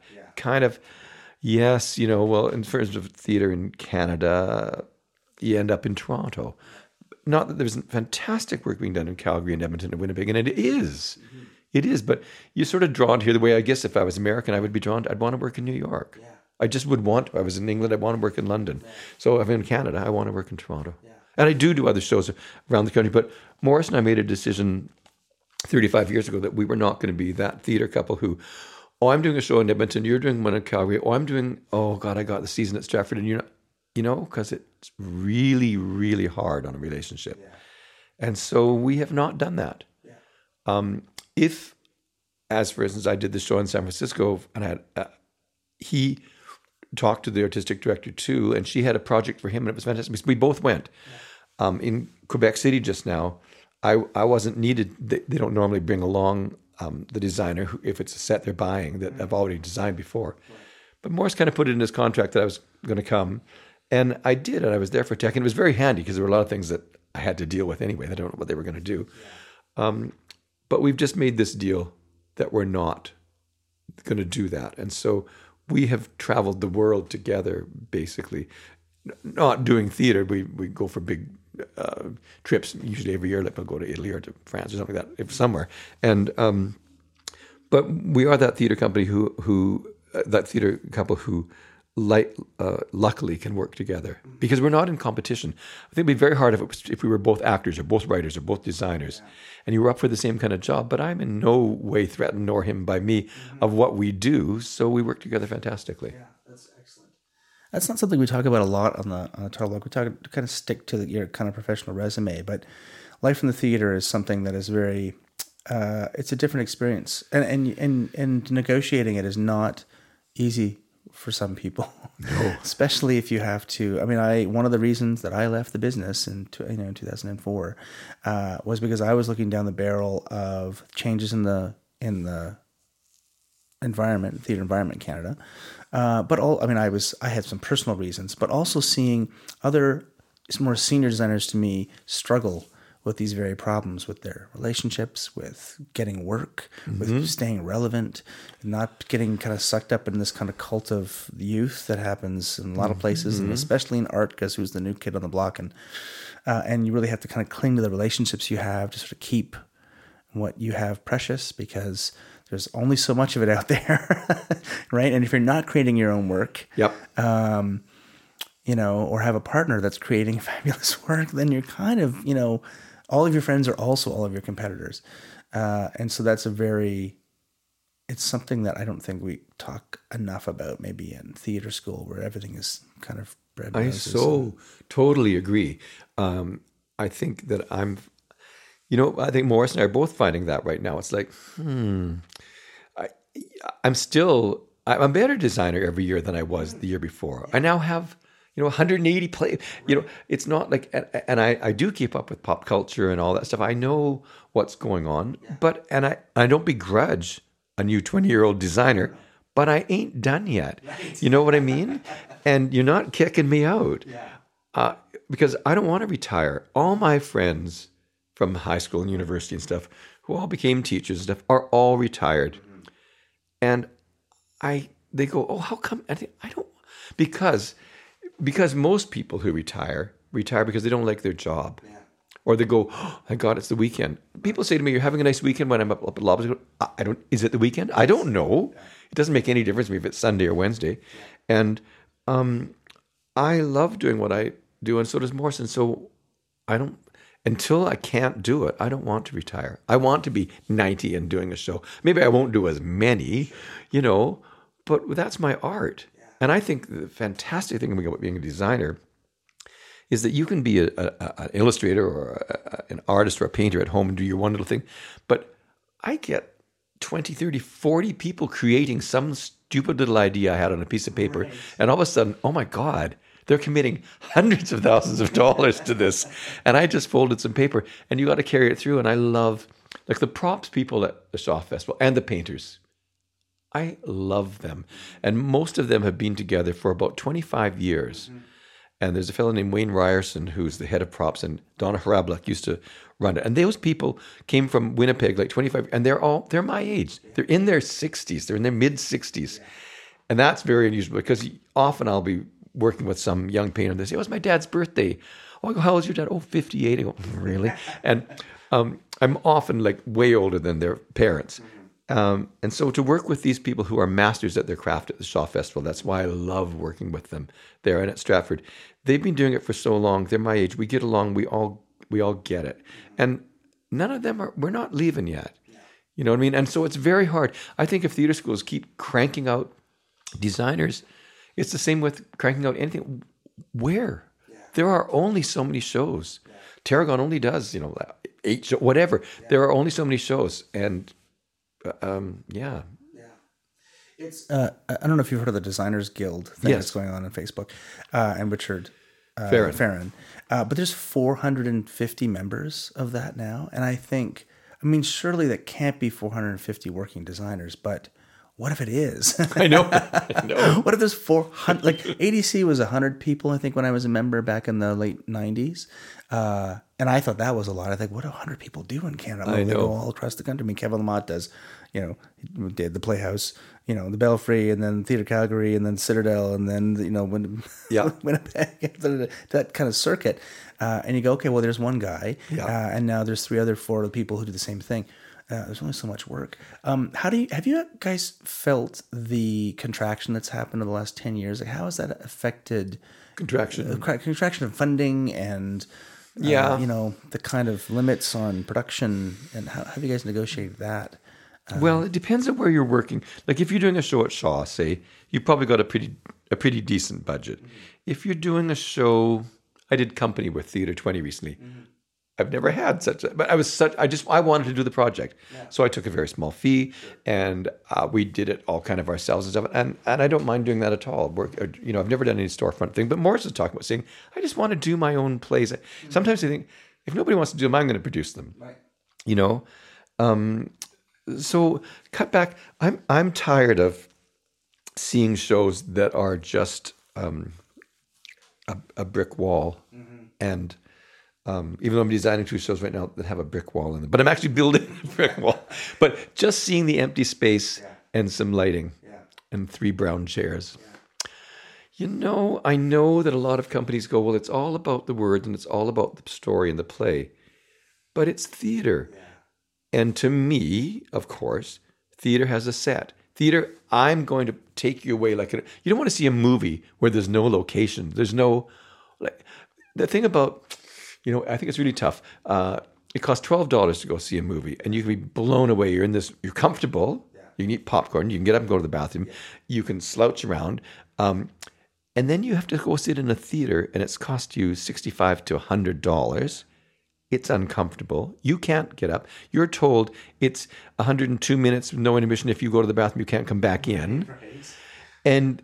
And you go, oh my God, and it's hot, and it cost me $1 million, and I had to... And it's really tough. And I think that's why audiences are so much older. Yeah. The blue hair set is really, you go to a Wednesday matinee at the Shaw Festival, oh my goodness. Mm-hmm.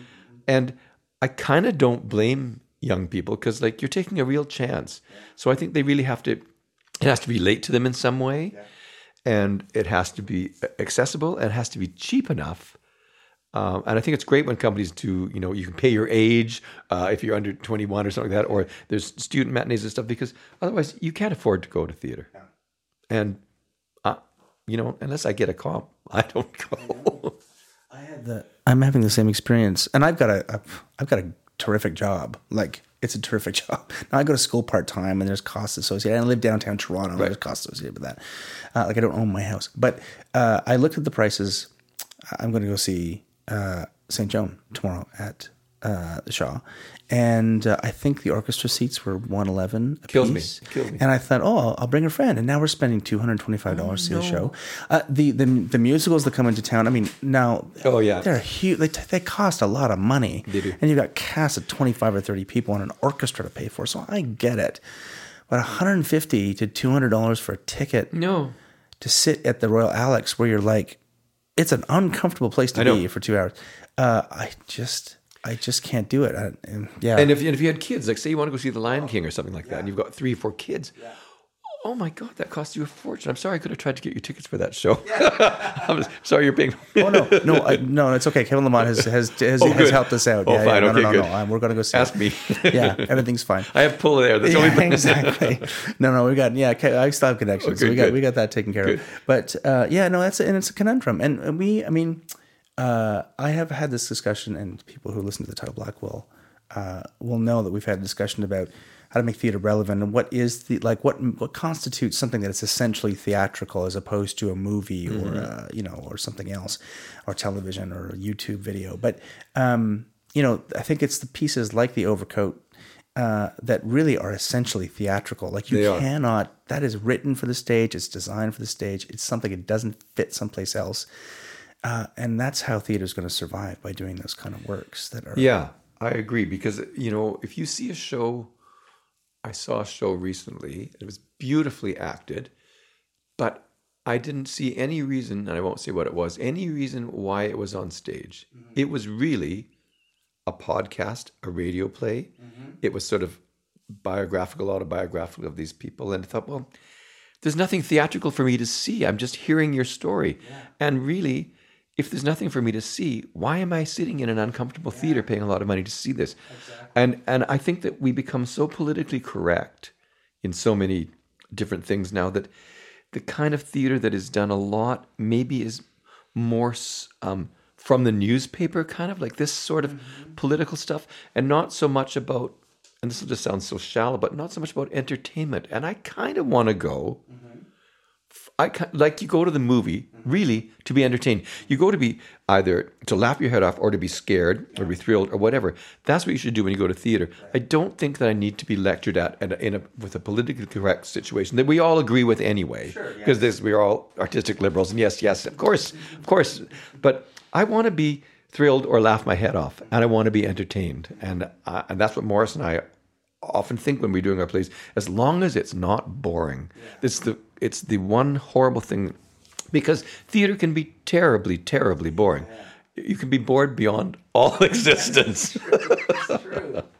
And I think that the other thing is that people equate that kind of entertainment with shallowness, and I don't agree. Like, the emotional range that's in Morris's works are, like, say, Vigil, incredible. where you in Vigil, I can look around in the audience in the last 10 minutes of the show and see every person sobbing. And they've laughed their head off at the black comedy before that. And then they realize the heart of it, and they've been moved, and they'll often come up and say, my old aunt, and they'll talk about their mom or whatever. And it really moved them, and it touched them, and it was funny. And it was a theater piece that yes, you could do it as a film, but we've talked about it would be strange, because all of a sudden... Well, should we have seen him travel across? Should they ever go outside? Where does he go shop? It doesn't matter. Yeah. When you're enclosed in this one magical little room, it can all take place in there, even though a year and a half goes by.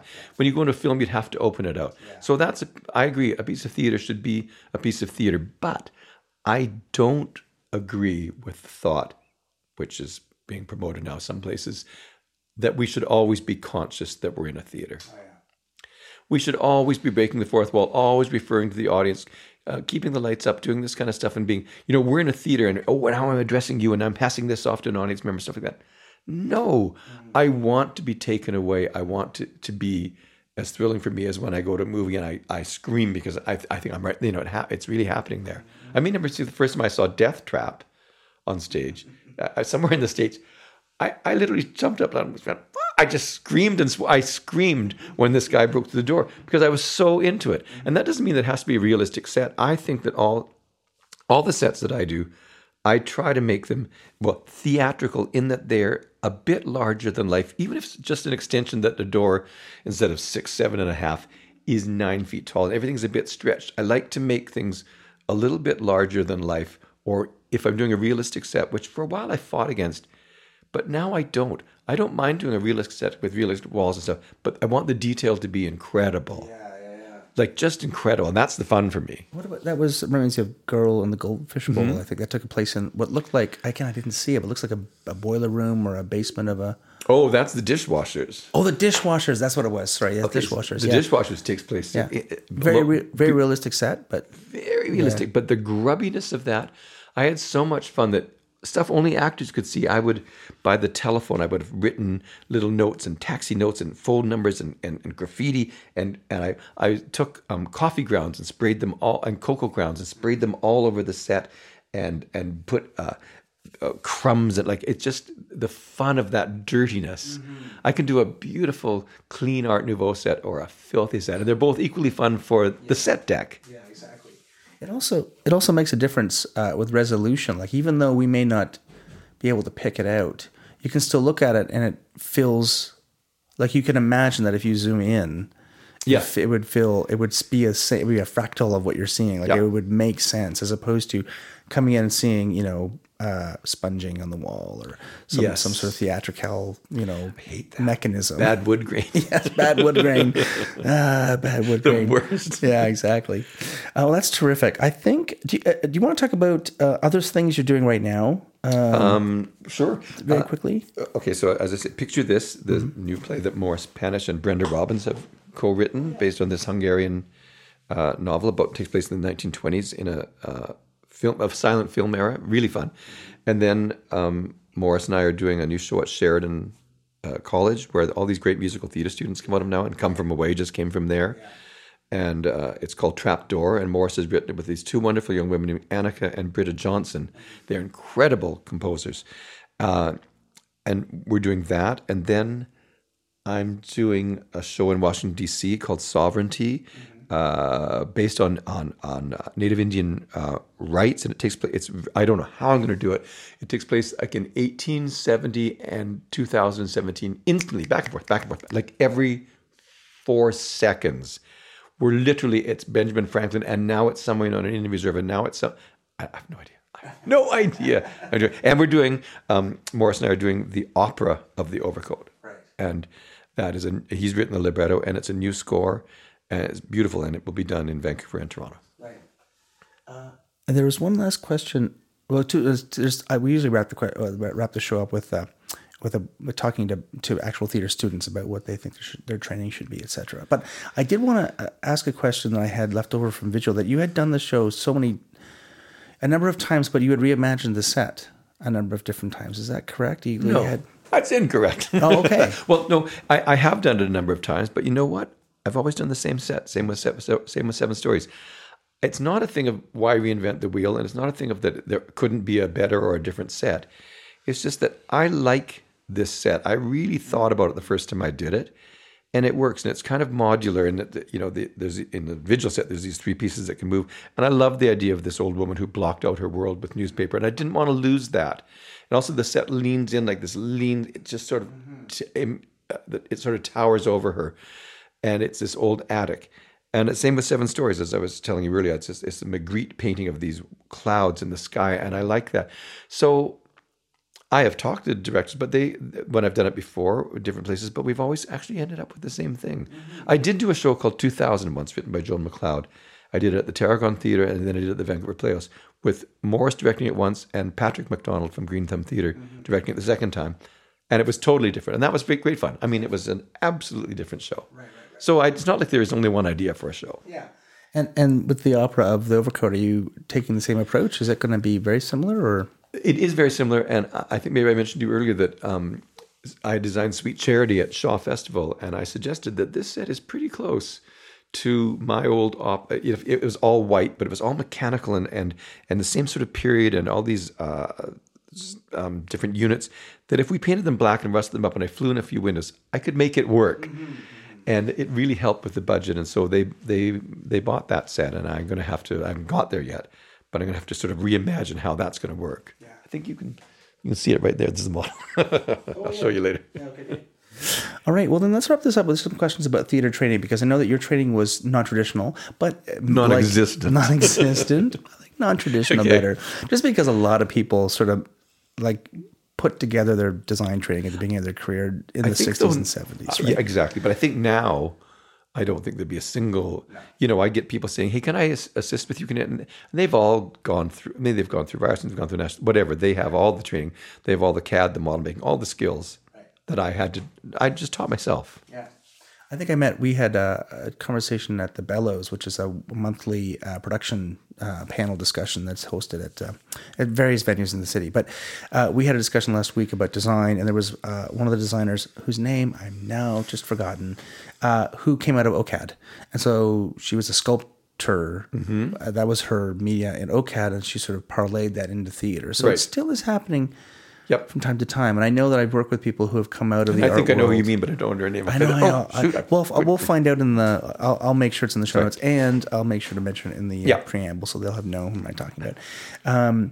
But what would you suggest? Like, everyone has all these skills. Do you find that they are missing anything when they come out? Like drawing skills, I think, is not something I did at Ryerson. Even, as a lighting designer, why would you need them? But I really missed not having them, right? I think that... I'm really lucky because I did do life drawing and the weird thing about when I went to university, what was popular at the time, so we're talking early 70s, was called hard edge painting. Mm-hmm. So it was simply masking tape, and you would masking tape and do these lines, and then the color that was up against it was what was important. Right. And then you would take off all the masking tape and your picture was done. It was sort of weird. I never would do it now. But I do say to a lot of students, I think that you should learn to draw, only because it's something that I do. I draw everything in pencil. I draw all my props, and I draw them in perspective, and I draw them in a sort of 3D look. And I like the weighted line, and I understand, of course, that everything has to be done in CAD now, and I never learned to do it. And I'm not saying I'm too old to learn it, but I draw on my iPad, as I was showing you earlier. I draw everything on my iPad now, and I love drawing on my iPad. And otherwise, I draw with pencil. And I think it's important, especially for a costume designer, to be able to convey the look of the material, the folds. And I like it. It doesn't matter, but I know actors like it too. If you can sort of draw a face, some hands, you're not clumsy and you go, well, I'm not a very good drawer, but here I'm a pretty good sewer. I just think I think that being an artist is a talent, the way being a musician, and I think that everybody can learn to draw technically better. Well, this just sounds so conceited, but I think that some people are artists start off with this way. Some people are scientists. Some people are good at music. Some people are good at math. I couldn't add 2 and 2. So I don't expect that everybody is going to be an amazing drawer, although you could still be an amazing designer. But I think it really would help to have that basic understanding, knowledge of skill, that you can quickly do a sketch and say, what about this? Because people get that. Here's a little pencil sketch of the finished look of this table. What do you think? Yeah, I get that. Other than CAD, which to me is very, when you're showing that kind of, it's very cold. There's no weighted line. There's no feeling of the warmth or texture. Yeah. All right. Any advice you have for people who are just starting off? I'm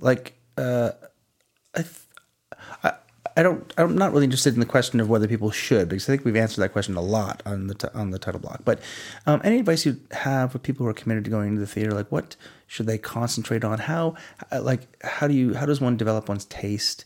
How would you advise people to approach that? Well, first of all, I think young people going into theater, they'll get, how do I get a job? Well, I would say just volunteer for anything. Yeah. Just your friend is doing a show at the Fringe, then do it. You haven't even got $100. Well, then do it with 20 green plastic bags and 3 red rubber balls, whatever. Be inventive with cheap material and get yourself seen and get yourself known that, wow, that was kind of interesting. So don't do a Fringe show where, again, it's just 2 brown chairs. Right. Do something and volunteer, and then try to start to ask if you can in some way help out at it. You can't help out in the theater because it's all, I went to the UPS store to print out some drawings yesterday, and this girl said, "Oh, I love these."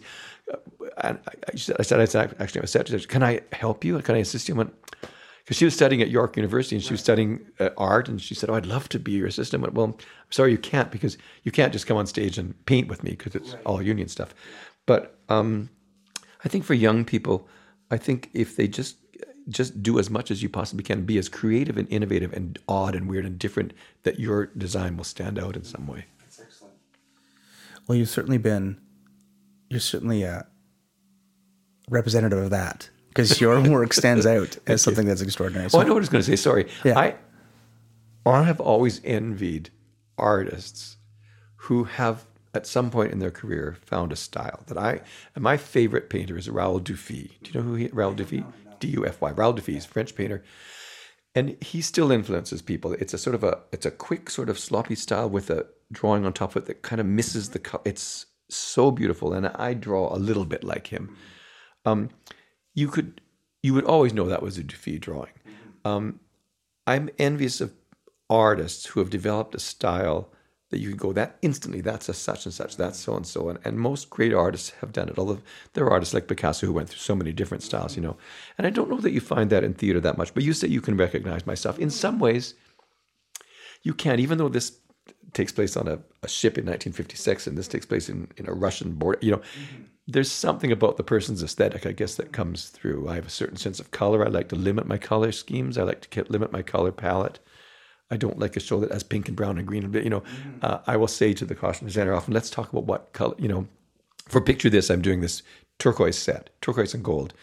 And so I've got all these paint swatches and I sent them to Dana Osborne and she's talking about what colors, and we talk about what colors will go on that set. Right. I don't like costumes that come on that are all of a sudden just sort of any everyday kind of thing. I like to create a world that is monochromatic in some ways. Yeah, sure, of course. Well, that's a lesson for us all. Thank you so much. You're most welcome. welcome. That we'll just wrap it up there. Okay, thank you so much. It was really fun. Awesome.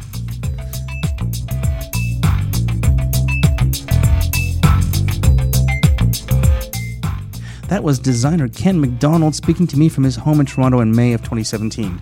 Next time, either another episode of The Bellows or an interview with lighting designer Alan Brody. I've not quite decided yet, but they'll be out soon. The music for this podcast is by Vern Good with voiceover by Gabriel Cropley.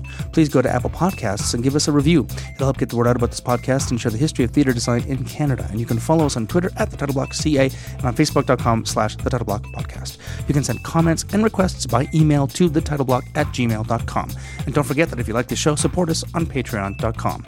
Feel free to share this with your friends, colleagues, students, and teachers, or listen to it while you wonder if The Last Call is actually a documentary. I mean, have you been listening to the tweets of that idiot president? I'm Michael Cruz, and I'll see you next time on The Title Block.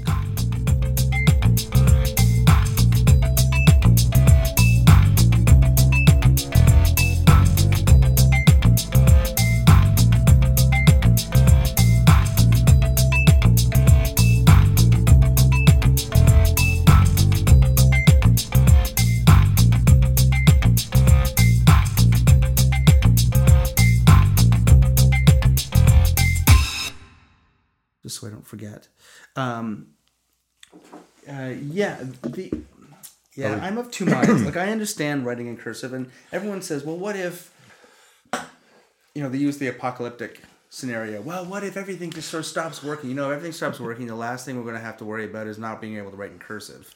Like, think about water and power and heat and everything and food. So that's not, cursive, the death of cursive.